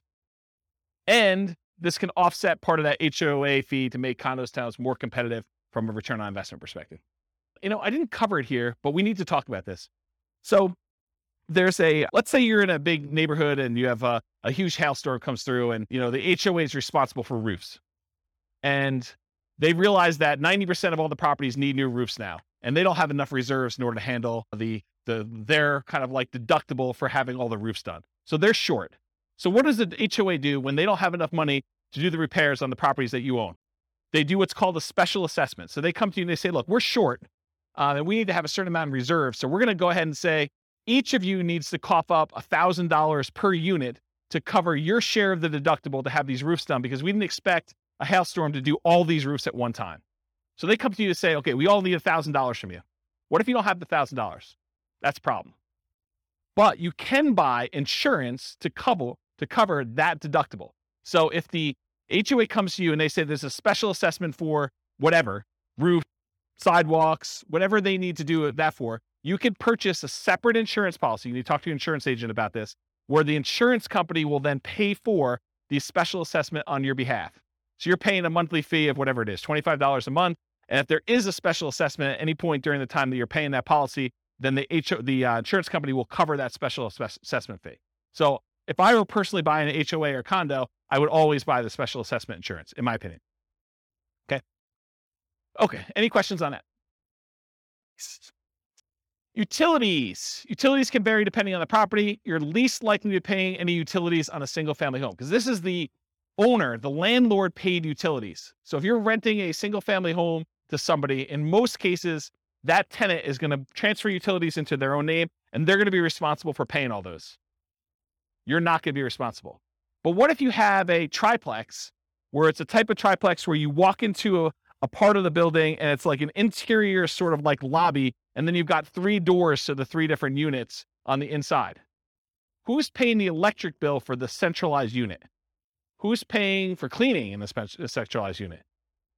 So those types of things If you're paying some type of utility for the properties that's not in the tenant's name, then you need to put that in here.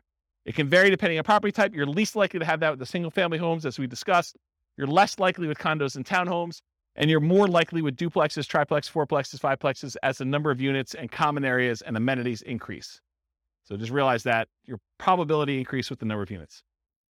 Typically, you'd get this information from the MLS, brokers, sellers, and leases. Did I hit where you'd get the numbers from for everything? Did I miss anything? Look down your sheet. Tell me if I missed anything, because I just want to make sure. Is there anything on there you're like, where do I get this number from? So I think Kevin's not way on top of this thing. Or maybe I'm doing such a good job that I catch it on every one, but. He asked me about where you get the number from for appreciation. Oh, well, I mean, it's predicting the future. So obviously you roll a 6-sided die. And if you get a 6, you roll it again and you add them. What number for appreciation? 10% for appreciation, says Kevin. Make any claims against him if you don't see 10% in your properties. This is his address. I'll give it to you. Maybe. I could probably make it a non-deal if I really, really struggle to do that. But you're right. Everything starts looking pretty good, which is why, last couple of years have been amazing here. I got no unhappy clients, that's for sure. All right, got my water. All right, so we talked about utilities. Any questions on that? Other expenses. I combine these two into one slide. You're slightly more likely to have additional other expenses on properties with more than one unit. This is like if you have to do snow removal on a fourplex, because who's going to shovel snow when you've got shared walkways and stuff? Or lawn care, or things like that. Most likely have 5+ units as a number of common areas and additional shared amenities increase. You typically get these numbers from the MLS, brokers, sellers, and leases, although my experience is that they're very rarely accurate. So you gotta use your personal experience to kind of estimate what you really think they should be.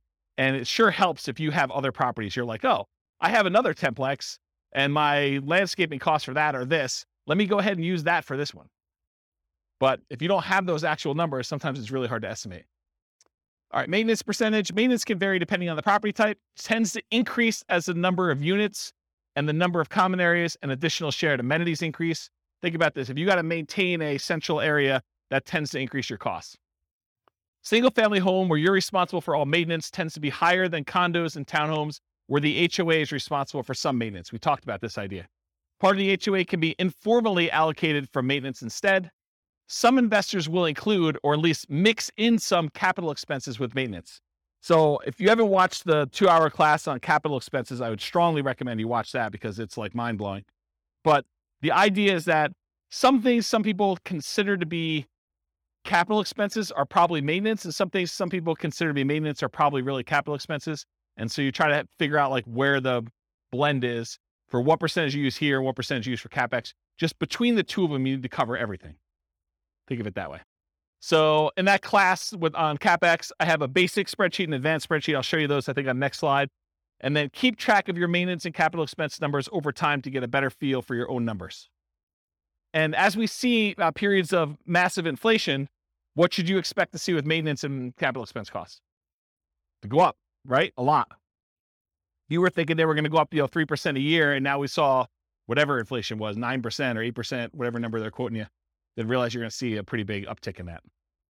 All right, so advance for condos and townhomes where some maintenance is handled by the HOA. Estimate the portion responsible in the HOA fee and then subtract that from what it should be to do your reduced percentage. So you go do the calculation to find out, oh, the HOA is responsible for A, B, and C. That usually costs X dollars per year. And my maintenance number is $3,000 per year. I can subtract the number that the HOA is responsible for. So I really only need to do this dollar amount, which is this percentage. So do that math for yourself. CapEx, same type of idea. They can vary depending on property type, similar to maintenance, except these are less frequent, often larger expenses. One of them I quote as a percentage of gross rent. That's maintenance. The other one I quote in dollars per month. Or this is annual, actually, so dollars per year. All right, these are examples of the two spreadsheets in that CapEx class. I really recommend you go watch those. This is the basic one. The basic one you put in the cost in today's dollars of all these different things that you're going to do, how frequently and number of years that you replace them. And then it will take an inflation rate into effect and tell you, this is what it will cost this number of years in the future. So this is what my yearly cost is that I need to save. And this is how much I need to save each month. So it tells you how much you need to save for the year's costs and how much you need to save for the month's costs in order to have all these things covered with inflation this number of years out for one use. So that does the basic one. The advanced one is more complicated because it does the cost in today's dollars, the frequency, and then you can put in how old the thing is today. So you may only have, instead of 10 years for an air conditioner, you may be 5 years in. So you really only have 5 years to save up to replace an AC. So that'll take that into account, and it'll adjust all the different years for all the different units. And then it also takes into account if you're putting money aside, what you're earning on that money in some type of savings account, and if you're increasing the amount you're saving each year with inflation or some other number. So the advanced one does a whole bunch of calculations. It's almost like cash flow planning for CapEx. And it shows you your account balance over time and sees if you ever go below zero, and shows you when they all happen and how big order of magnitude they are, like how large the expenses are. And it sums up all of them in this bottom one. So the advanced one is for someone who's like, yeah, I really, really want to know and have an understanding of CapEx. The basic one should get you close. Okay. Management does not tend to vary based on property type, although with some properties, especially larger multifamilies, you may be hit with your property manager minimums, which would make your percentage higher than you would have estimated. For example, if you're renting, you've got like a 20 unit and there's a whole bunch of like 1-bedroom units in there, like studio or efficiency apartments in there. And, they're renting for $550 a month and your property manager's minimum is $600 a month. You may be hitting the minimum with all those. So just realize that. You get this number from your property manager. And if your quoted property management fee is about 10%, you should probably expect it to be a little higher than that with all the extra fees they add on. So it's probably going to be 11 or 12. So if they tell you it's 10, it's probably going to be a little higher than 10. It's very rare, in my opinion and experience, that the property management number that they quote you is the actual expense you pay to them. Okay? Any questions on this? Yeah, Andrew, you want to? Are you counting like the first month's rent as part when that happens as part of that, or is that a separate? That's a really good question. So in this particular spreadsheet, I combine them all together. So you want to merge those into one. So if your property manager says it's a half month's rent every year for lease renewal or putting a new tenant in there, then you calculate out what the property management fee on all 12 months is, plus a half month's rent, and figure out what that would be as a percentage and do those. And then I'd probably bump it up for all the incidental expense in addition to that. So yeah, it's not intended to be broken out. In the other spreadsheets, some people will break out, property management, somewhat like steady state property management fee, and then they have like a lease renewal fee or a lease origination fee separately. I combine them into one rather than do two. Good question. Any other questions on this? All right, so this is the depreciation details on the bottom. So land value percentage. So what percentage of the property price was the value of the land when you bought it? If you're buying a condo or just a condo, usually they don't have any land value. If you're buying a townhome, a lot of times they will have land value. Talk to your CPA though about whether or not they're going to try to reduce your condo for like the shared land fee or something like that. Some of them like to do that. I actually don't know what the right way to do it is, but I think some of them will do like, it's a condo, I don't own any land, so my land value is zero. And some will say, well, you're built on something, and so we got to kind of attribute it to that land, and I'm not sure which way they do it. Anyone know like what their CPA does? Okay, yeah. No one knows. It's a mystery. So that's a land value percentage, because when you depreciate a property, what we're trying to figure out here, one of the reasons why we ask these questions, is we're trying to figure out what the depreciation benefit, what the tax benefit of owning a rental property is from the government. And then what we need to know to calculate that is how much of the purchase price was land, because you can't depreciate the land, you can only depreciate the building. So we need to know what percentage was land. Then we also need to know whether it's a commercial or residential property. And by commercial residential, I don't mean, 5 units and above. I mean whether people live there or not. So if you're doing an industrial building or, some type of like other commercial thing, which I can't think of right now, but something where people don't live in, that's commercial. And that's at a different time period. And then residential is 27.5 years. And then lastly, I need to know what your effective income tax rate is to estimate what that cash flow from depreciation will be for you. I need to know what your tax rate is so that I can say, hey, look, you're going to be able to depreciate this amount of money, and at your tax rate, it's about this much per month for you. Okay?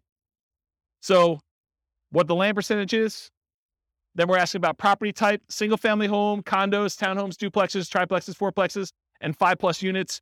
We're typically using R, just residential. So you're doing an R or a C here. And if you put an R there, it's going to use 27.5 years. If you put a C, it's going to use 39 years.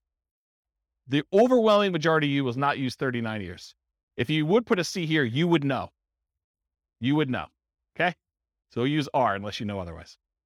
And then finally, your effective income tax rate, it's the same regardless of the property type. It's used to estimate that cash flow from depreciation benefit. We multiply the gross depreciation amount times your tax rate to estimate, it's only an estimate, how much your tax benefits would be in cash flow to you. So here's I'm not an accountant, not a CPA. Here's the layman's version of what depreciation is, okay? Let's say you make $100,000 a year between you and your spouse, and you own a property. And after you take out the value of the land, the building itself divided by 27 and a half years is $10,000. Okay. So after you take out the value of the land, you take the value of the building, you divide by 27 and a half years, and that equals $10,000. That $10,000 is what I call gross depreciation. You're not going to hear your accountant or your CPA talk to you about calling it gross depreciation. That's like a real estate investor, James kind of term. Okay. So gross depreciation is $10,000. So what it really means on your tax return, again, layman's, go talk to your CPA about actual details.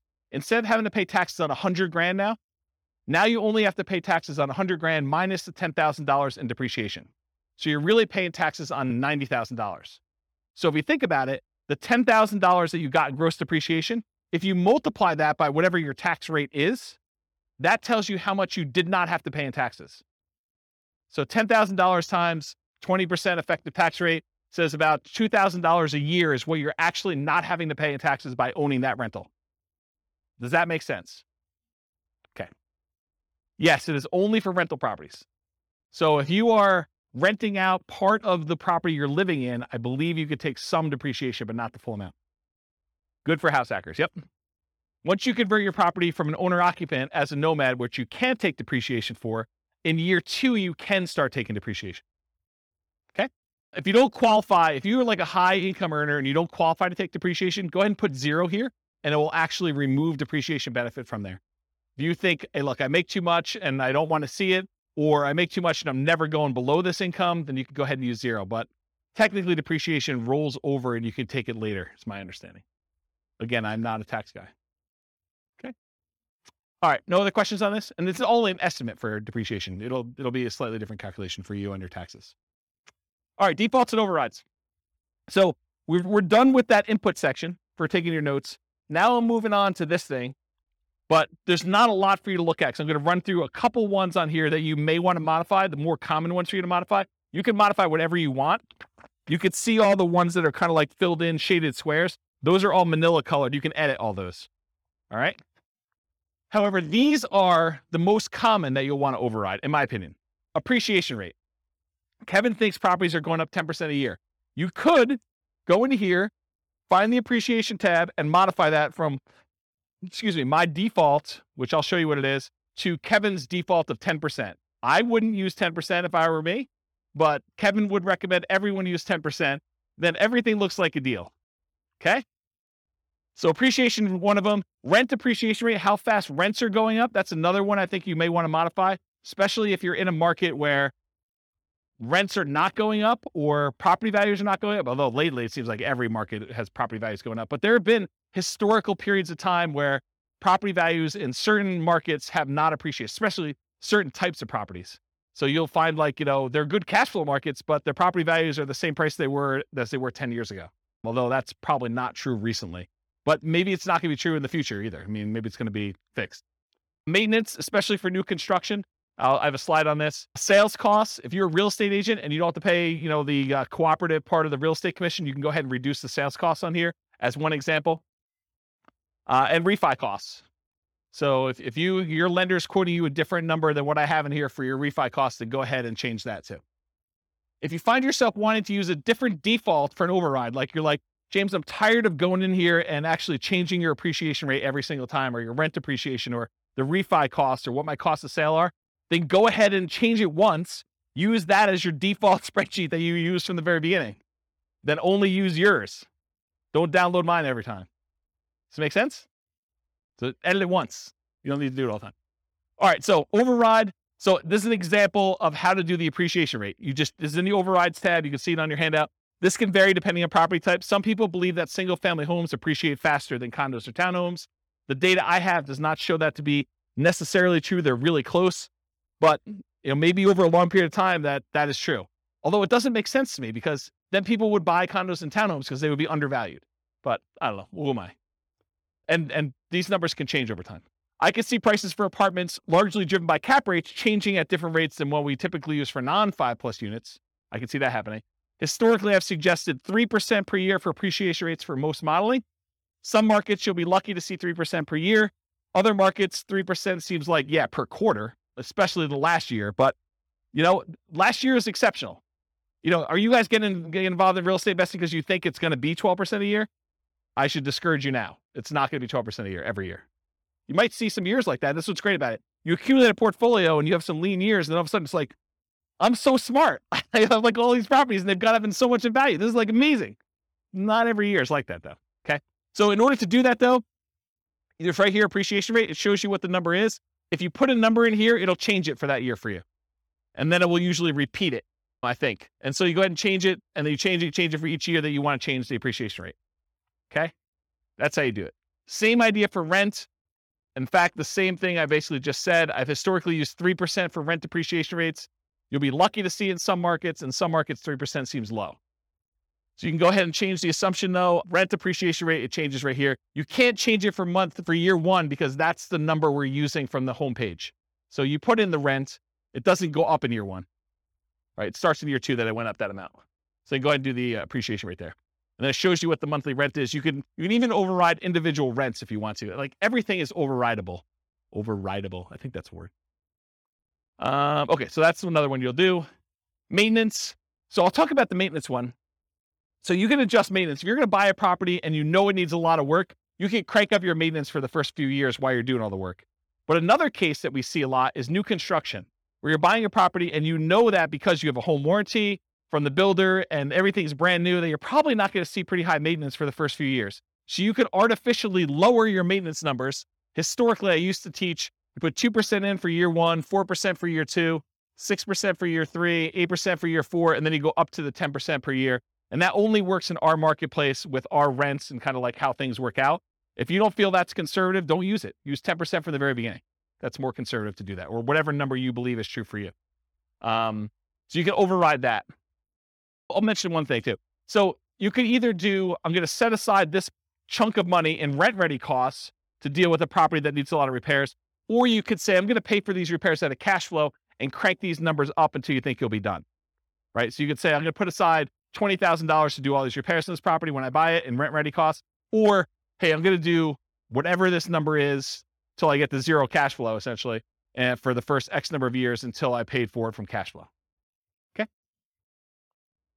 Sales costs. So this is another part of the spreadsheet. It shows you your sales costs. So you can do your closing costs, which is what you have to pay when you're selling the property, any real estate commissions as a percentage that you're going to pay there, or depreciation recapture tax. So that when you get this depreciation benefit while you own the property, but when you sell it, the government's like, we want our money back. So you get this huge benefit of depreciation, cash flow from depreciation while you own it. But then when you sell it, they actually look at what you took and they want you to pay taxes on the amount that you took as gross depreciation. So that's what depreciation recapture is. When you go to sell a property, we want to then pull that out.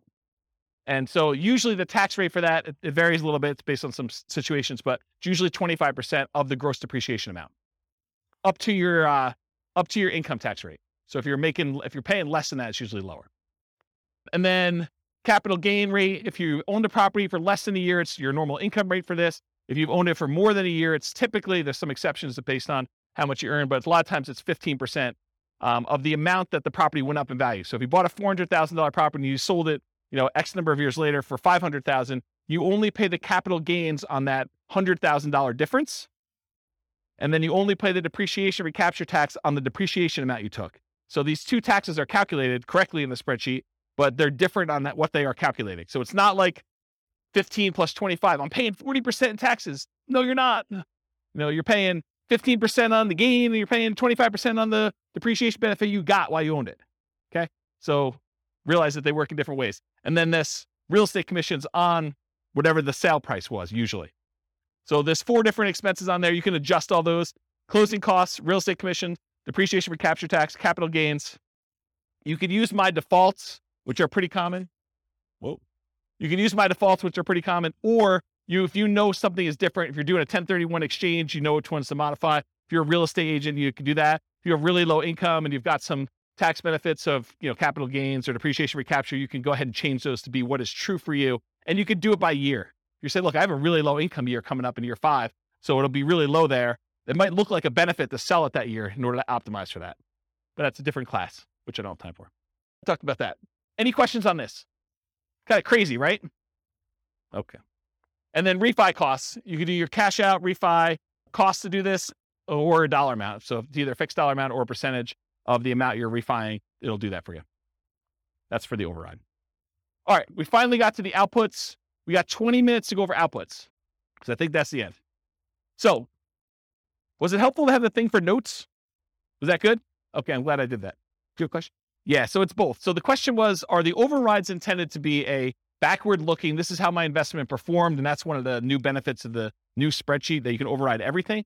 Or is this like a forward looking, hey, in year 5, I expect appreciation to taper off and it's not going to be 7% anymore. It's now going to be 2% or negative 1% or whatever. And I can go ahead and plan out how I see the market performing, or my tax situation 5 years from now when I quit my job, or, any other kind of like complexity you want to do in there. And the answer is both, right? You could do forward looking things. I'm going to buy this property and I know there's certain things about my life and what I'm going to do.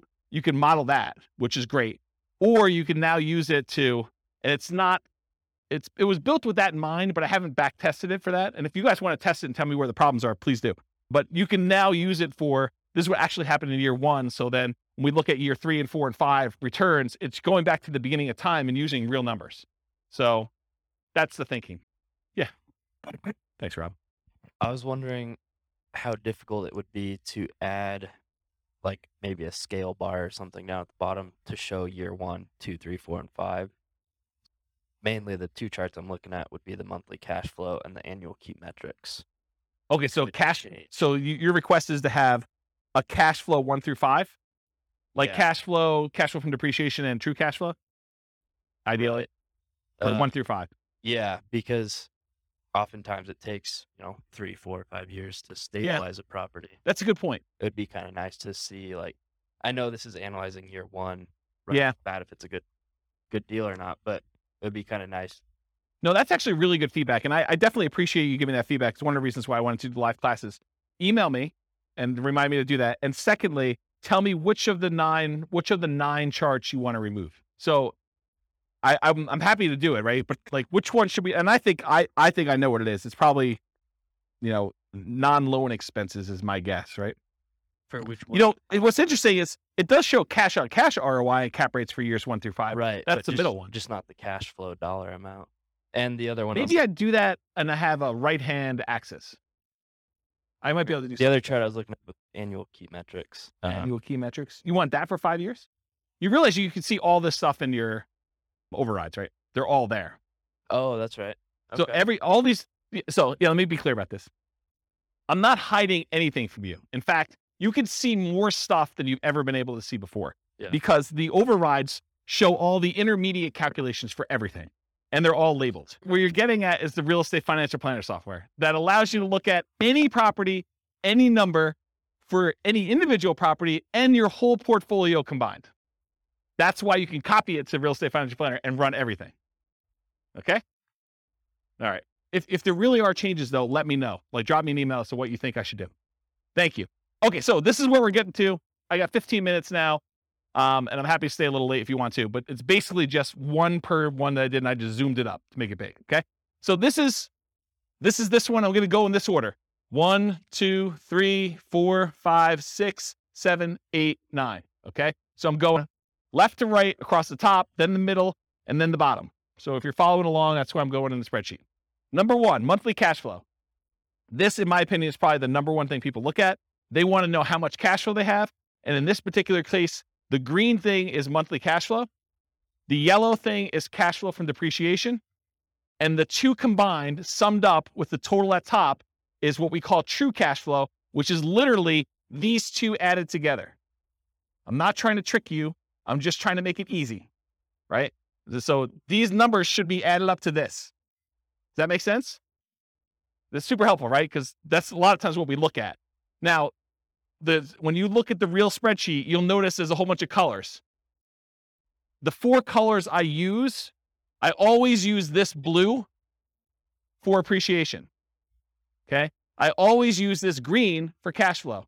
I always use this yellow for cash flow from depreciation. And I always use red for debt paydown. Okay. There's some charts that don't show those. So what color to use for those? So these two, the ones in the middle, are not those colors. They're not part of the 4. Neither of these. But the ones that are like on top are that. No, they're not there. It's not like I messed up. They're not the ones that would have standardized colors. Any ones that have standardized colors, though, they're colored that way. Okay. So any questions on this monthly cash flow? Really easy, right? And it's super, you know what you're looking for, and it's big and it's easy to see. Cool? Okay. This is the colors I was talking about. So this is, remember that return on investment quadrant, return dollars quadrant, return, all those quadrants that we do all this stuff. They're all color coded for this reason. Appreciation is always blue. Cash flow is always green. Tax benefits are always yellow. Debt pay down is always red. Same ones here. So these match. Cash flow and tax benefits, they match to this. Okay? That was purposeful. All right. So this is now going to the chart 2 on the top, second one across on the top. And this is showing you the amount of return in dollars from each of the 4 areas. So this is your appreciation. This is your cash flow for the year. This is how much you paid down in debt. This is how much you had in tax benefits. And then if you had a return from the reserves, if you watched the class where we talked about having amount of money set aside in reserves and figured out what your return is on that, there's a whole class on that. I can't go into it right now because I only have 10 minutes left. But there's reasons why we have 3 different versions of this, okay? These numbers are always going to be the same. The appreciation numbers for all 3. The cash flow numbers are always going to be the same. The debt pay down numbers are always going to be the same. The cash flow from depreciation numbers are always going to be the same. The number that changes is how much you get in reserves, whether you have 6 months of reserves, RIDQ plus R6. R6 stands for reserve 6 months, or 12 months of reserves, R12. Okay. So it shows you the dollar amounts, and now the total is on top here. So the total amount of your return, if you're not doing reserves, if you're like saying, screw James, I don't believe in this reserve thing. I've got a credit card. I'll just do that. Bad idea. But if you're doing that, $21,445 is your total amount. The majority of it coming from appreciation. The next biggest one is your debt pay down, a little bit of cash flow, a little bit of tax benefits. Okay. So you could see that. Then you see how much you got. If you had 6 months of reserves, you're getting a return on that. And 12 months of reserves if you're getting a return on that. Just shows you dollars. Does everyone understand what I just went through? Because it's going to make me explaining the next chart a lot easier if you understand this one. Everyone got it? Any questions? Yeah, Andrew. Where's Mike? So with the appreciation here, I'm noticing that if you spend $100,000 of rent-ready costs to do some renovation, and you increase the AIV by $100,000 as a result, you haven't really gained anything. You spent $100,000 to make $100,000. Yeah. Here in this particular chart, it shows the benefit of the $100,000 of the appreciation, but doesn't show the cost of that appreciation of $100K, because that's considered part of the total investment, not a cost. Yeah. So it's going to come up in the next chart, because then we're looking at return on initial investment. Yes. And you'll find out what the gain was on how much you put in. But because you're just looking at sheer dollars, I had to put a stake in the ground as to which way you do it, right? Because you could make arguments the other way if it was that. Yeah. That's what I'm trying to think about for and then try to define year 1 to make it. Yes. And this is why this is probably not a good BRRRR spreadsheet, right? Because that sort of is a BRRRR related thing, right? Putting money in and getting a return on that appreciation in year 1, sort of thinking about it. And so I put the stake in the ground saying, this is the way I want to think about it, because in most cases, you're just looking at the sheer dollar amount that it appreciated rather than a BRRRR kind of forced appreciation number. Right. And I mean, the return, if you sell that chart, has it all because it has the invested money baked in. So that's all good. But it's here it feels like it's correct, but needs to be interpreted with the knowledge that it has that. And I think there's a whole bunch of things that come up like that. It's not just that one thing, right? There's certain things like you're putting in numbers, unless you understand why you're putting in numbers and what's going on, you could misinterpret what's happening. And I think that's true of a lot of tools. It's like using tools, you need to understand your tools as an expert. This is your kind of skill set as an investor to do this. Right. So yeah, I agree. It'll come out in the next slide. Any questions on this before I go to the next slide though? If you don't understand this, you're going to be confused.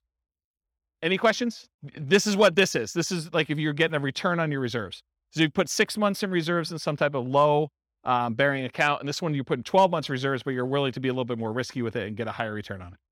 Okay. All right. Next slide. This is the same chart presented a slightly different way, but now we're not talking about dollars. We're talking about how much you earned in dollars divided by how much you invested in order to get that return. So now we're saying you didn't have $13,200 in return. You now had 11.49%. That's that 13,200 divided by whatever you invested in order to get the deal. So this now shows you had 11.49% return on that initial investment in year one in appreciation. Okay. Then what's your return from cash flow? You got 0.57% return. It's the cash flow dollar, $656 divided by how much you had to invest to get the deal in year one. Then 4.24% is your return from debt paydown, and 2.37% is your return from cash flow from depreciation. Okay. Then there's a total on top. If you downloaded the old spreadsheet, there weren't totals up here. Now there are. You're welcome. Yes. But everyone has their own version of what a deal is based on what their situation is, what their investments that they can make are, what their market is. There's a lot of factors that go into this and what your plan is, right? I think there's a lot of things. And so this is more of the 2 hour of like setting your, what did I call it? I think I called it like, what did I call it? Establishing your buying criteria. Yeah, there was a buying criteria class where I talked about all the different ways to measure returns and what yours are for setting up what makes a deal for you. Yes, they do go negative. Yeah. Andrew's going to check it because he's got the spreadsheet up, I think. Yeah. So these will go negative. They'll just show up down here and then your total will be lower. Okay. So it shows you though your return. And then when you have the ROIQ, which is return on investment quadrant, the 4 areas of return plus 6 months of reserves. That 6 months of reserves return is now this gray area. And this is our return on investment quadrant plus reserves for 12 months. This gray area up here is your 12 months of reserves, the return you're getting on that. And again, it's just showing you the total. So it shows if you're saying, screw James, this reserves thing is kind of for jokes. I'm getting 18.67% return on my money from all these areas combined. But if I actually think about it in terms of I need to have 6 months of reserves in order to be prudently investing in real estate, because what happens if you have vacancy? What happens if you have repairs? Or what happens if you have other stuff like that?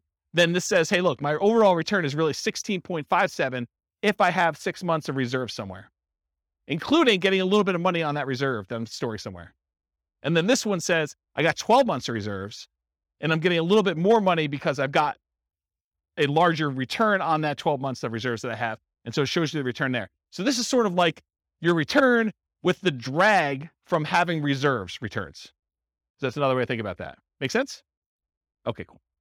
So one chart shows dollars. The next one shows your return on investment for year one.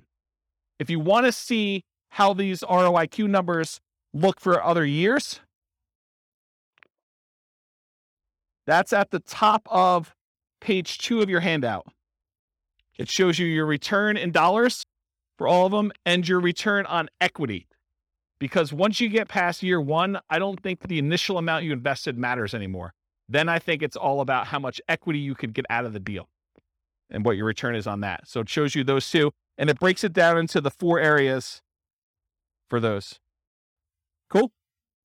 All right. So now we're down mid-row all the way to the left. This is the returns if you sold the property. And I have 3 different returns. I have your annualized return. You basically take the amount of money you made divided by the amount of money you made as a percentage return, and you divide it by the number of years. That's what annualized is. It's really simple. So it shows you if you sold it right away, you'd lose money because your real estate cost to get out of the deal exceeded what you made, which you didn't make anything. But then as years go by, year 2, year 3, you start getting to the point where you're going to make a little bit of money using the assumptions we had. And then the further you go out, the higher this is. And this is the just really simple return you earn divided by the number of years. That's what annualized return is. The next one is compound return. That's the gray line, the bottomish one. And that shows you what return you had as if that was a yearly compounding return. I have to figure out what the formula is, but it's something with an exponent and stuff like that. Just realize that that's what it is. It's compounding. And then the last one is your internal rate of return. Internal rate of return takes into account when you have money going into the investment and when you have money coming out of the investment. And it does a return based on that. So that probably is, in my opinion, the best one to use of the three of them, internal rate of return. So it shows you what it is. And you basically look at the year and what the return is in that year. And that tells you what that return is per year. Okay. So this is like almost 10% per year return in this case. Any questions? And this one shows 20 years for you. So you can see 20 years worth of history. Okay. Any questions on that one? All right.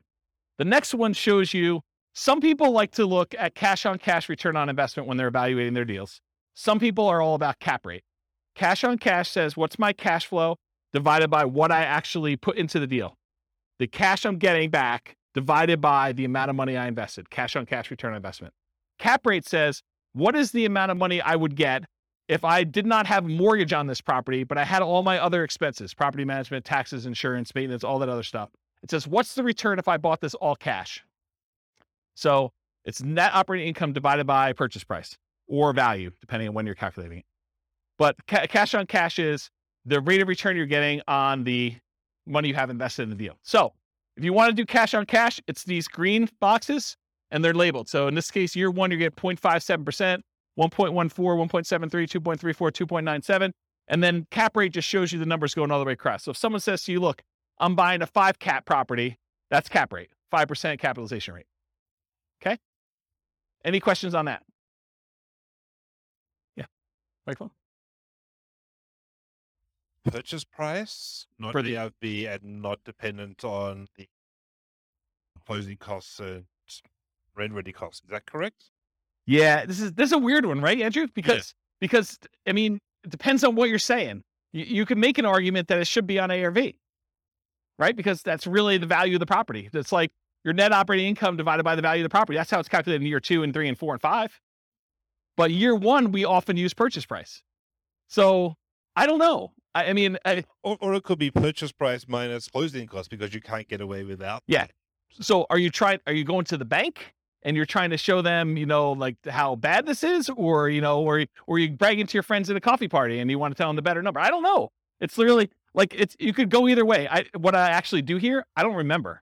Probably. I think it's purchase price. Yeah. So that sounds, well, it shouldn't be. It should be ARV. Okay, maybe ARV. Because if I'm doing year 2 and 3 and 4, I wanted to be consistent. Yeah. I didn't want to have a number there. So I do ARV, but you can make a really compelling case to do purchase price, right? Because that's really what you're buying it at. Or total invested is the other, because you have to invest. Yeah, you're finding all like my weird case examples, like all the. Well, these are to do with you. These are core to the. No doubt. This is like a conversation you and I would have offline that no one else would care about. So yes, I totally agree. Any questions on this? So some people are like cash on cash people. Some people are cap rate. The other way to think about it is cash on cash takes into account your financing. Cap rate does not. Cash on cash takes into account your financing. Cap rate does not. So if it's a weird market where financing is unusual or hard to get or something like that, this becomes a much better metric because it impacts whether it's a deal or not.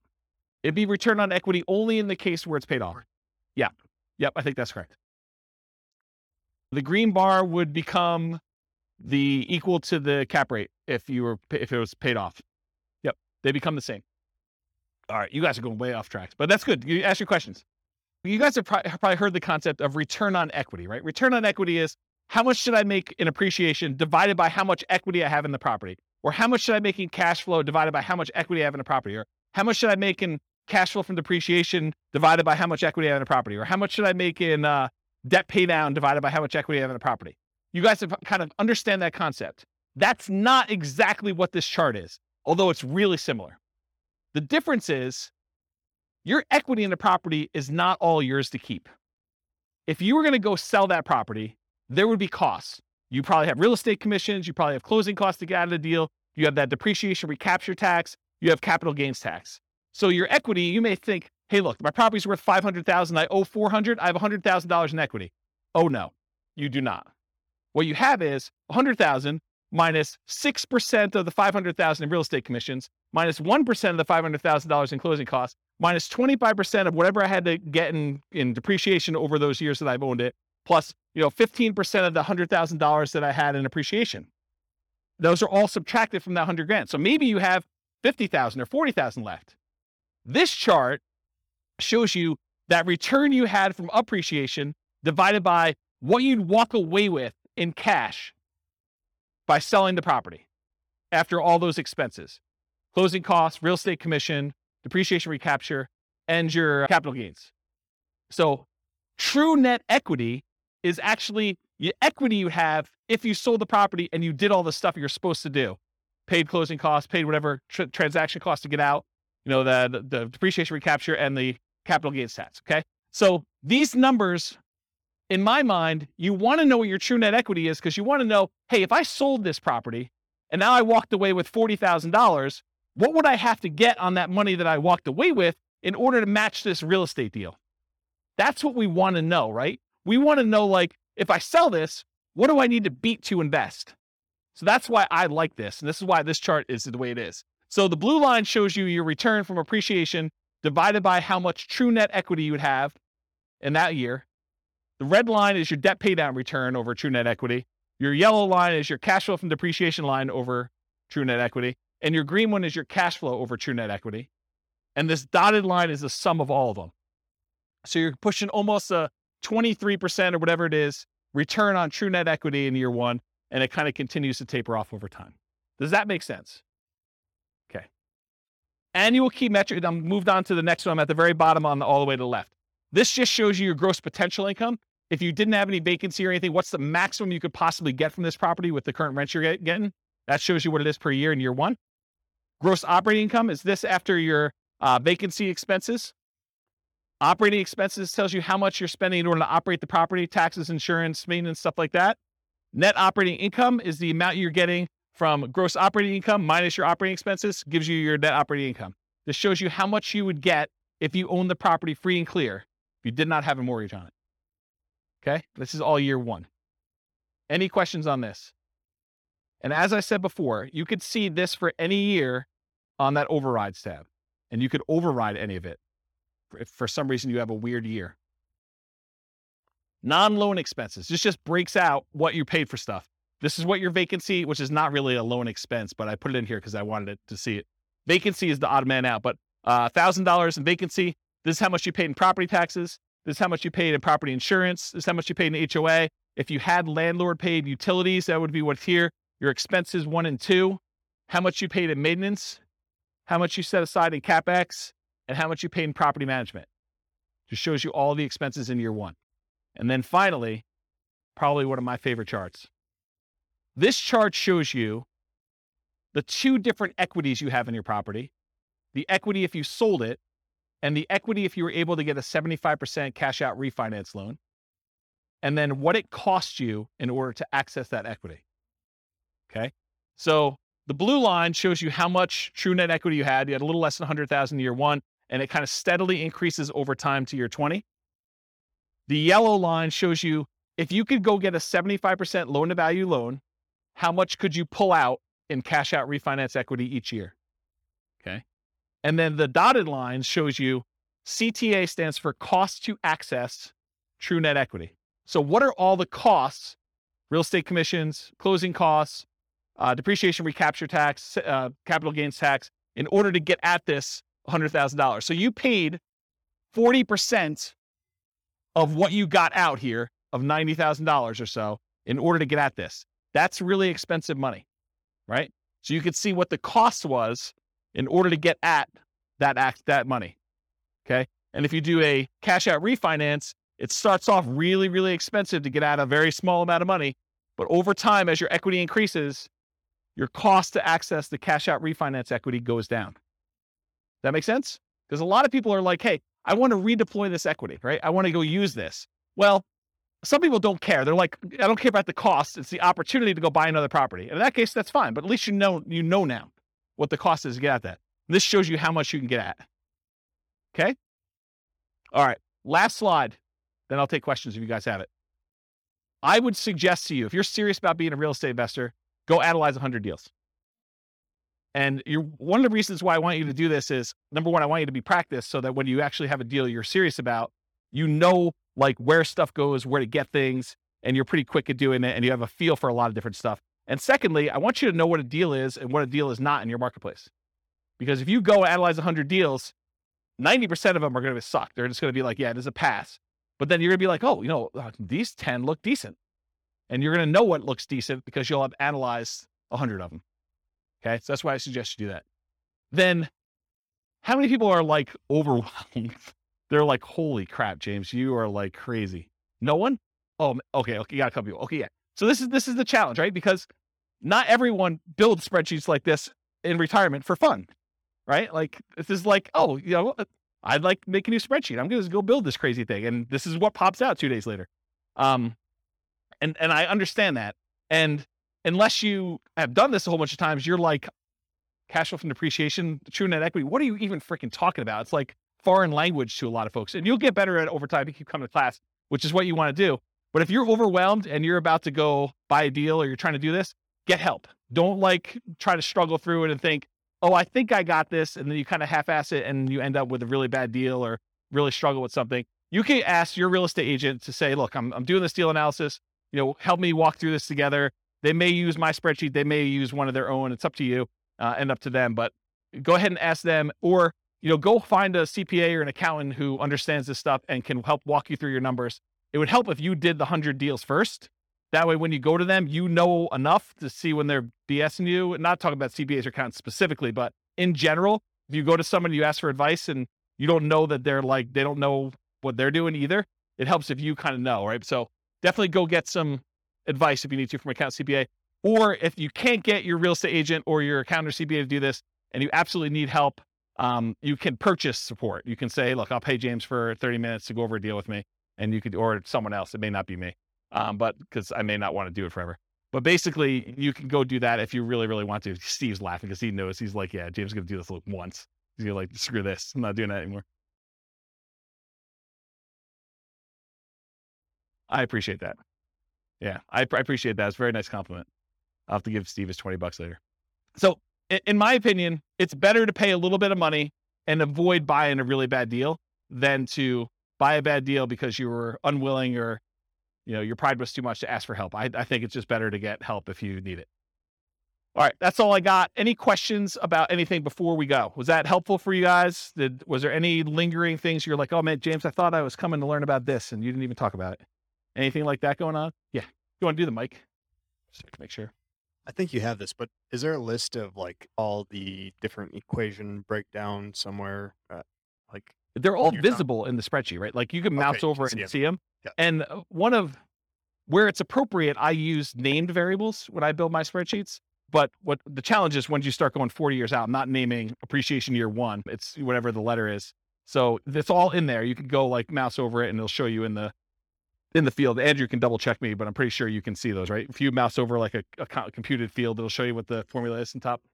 Yeah. So there's a good book out there. I think it's like, 103 investor metrics every real estate investor should know or something like that. There's a book on Amazon you could buy and it walks you through the calculations for how to do all of them. So that's probably a good book if you haven't ever seen those and you need that.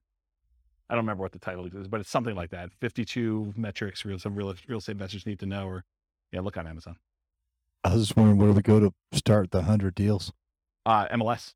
Just start going through MLS. If you're doing stuff locally, go pull them out of the MLS, or you're doing stuff remotely, pull them out of their MLS. But yeah, don't overcomplicate this. Just go pull up deals. It doesn't even matter if it's a good deal, because you're going to start finding out what's normal, and then you'll start saying, "Hey, look, I'm tired of analyzing the same crappy deal. Let me start discerning and getting better."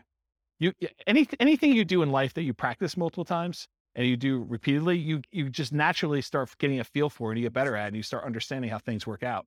And it may take more than 100, or you may be done at 15. It's probably going to be closer to 100 though. And I can't tell you how many deals I've analyzed at this point. It's a lot. It's a lot of deals. And eventually you start coming up with rules of thumb where you're analyzing a deal and you're like, oh, this is just like this property that so-and-so bought or I bought, except it's $10,000 more or $50 less in rent or $100 more in rent. And so you start getting to the point where you're like, that was a really good deal. It was like $200 a month cash flow. So if it's $50 more in rent, that's going to be like $250 in cash flow. So I know that's going to be a good deal. And you start getting references that you can use and shortcuts, but you don't get that unless you've done 100 and probably more than 100 to kind of get to that point. But that's where you're aiming for. So you said there's a class though that says like criteria that you would consider. Do you remember the title of that class? Was it Establishing Your Buying Criteria? Yeah. So there's a 2-hour class on that. And honestly, I don't give you an answer. I don't tell you. It's on the website, Establishing Your Buying Criteria. So the challenge you're going to have with that class is, I don't say to you, 10% cash on cash, you want to buy those, right? What I talk to you about is, these are the different kind of metrics you can use to establish whether this is a deal for you or not. And it's up for you to decide what that is. And honestly, if I gave you numbers today, they may be very different than what they are 6 months from now. And I know they're different than what they were 6 months ago. Like, I did a class right before I went on sabbatical and I was going to retire, and it was called, Is Nomad Dead? Because the question I got from people was, hey, James, in your Nomad book, you're talking about $270,000 properties. And the properties I'm buying now are $400,000, and the rent to price ratios are very different than what they were. So is Nomad work anymore? Should I even bother with this crap? And what we determined was, look, if you ran Nomad from where we were then, which is probably even different than it is now, but if we ran it from where we were then, I showed you what the returns would be with just really modest kind of like returns. And I said, can you beat this return somewhere else? Do you have another investment that you can make, or another investing strategy? Maybe it's not even real estate, maybe it's stocks, or maybe it's something else, but do you have another thing that you can do where you can beat these types of returns? And if you do that. I'm not, don't do the Nomad one if it doesn't make sense. But I think for a lot of folks, Nomad crushes everything. Like, you just look at it, you're like, even with conservative numbers, and even with markets going down for a couple of years or things like that, I don't have something that I could use to beat it. Wasn't that sort of the gist of that class? Like, I'm not trying to tell you to do Nomad. I'm just saying, look, this is what Nomad looked like back then. This is what it looks like now. Can you do better? Can you do worse? I don't know. You decide. So I can't give you a number. I can't tell you, you need to make $100 a door, or you need to make $500 a door, or you need to make 5% cash on cash, or you need to do this. Partially because I could tell you need to make 5% cash on cash, but that may be for putting 25% down, and maybe it's not even buying in our local market. And then you're like, well, I can't find any things where I can get 5% cash on cash because I'm doing Nomad and I'm putting 5% down. So nothing's got 5% cash on cash. It's all negative. Or I'm doing a VA loan with nothing down for my first deal, and there's no way I can get numbers like that for that particular deal.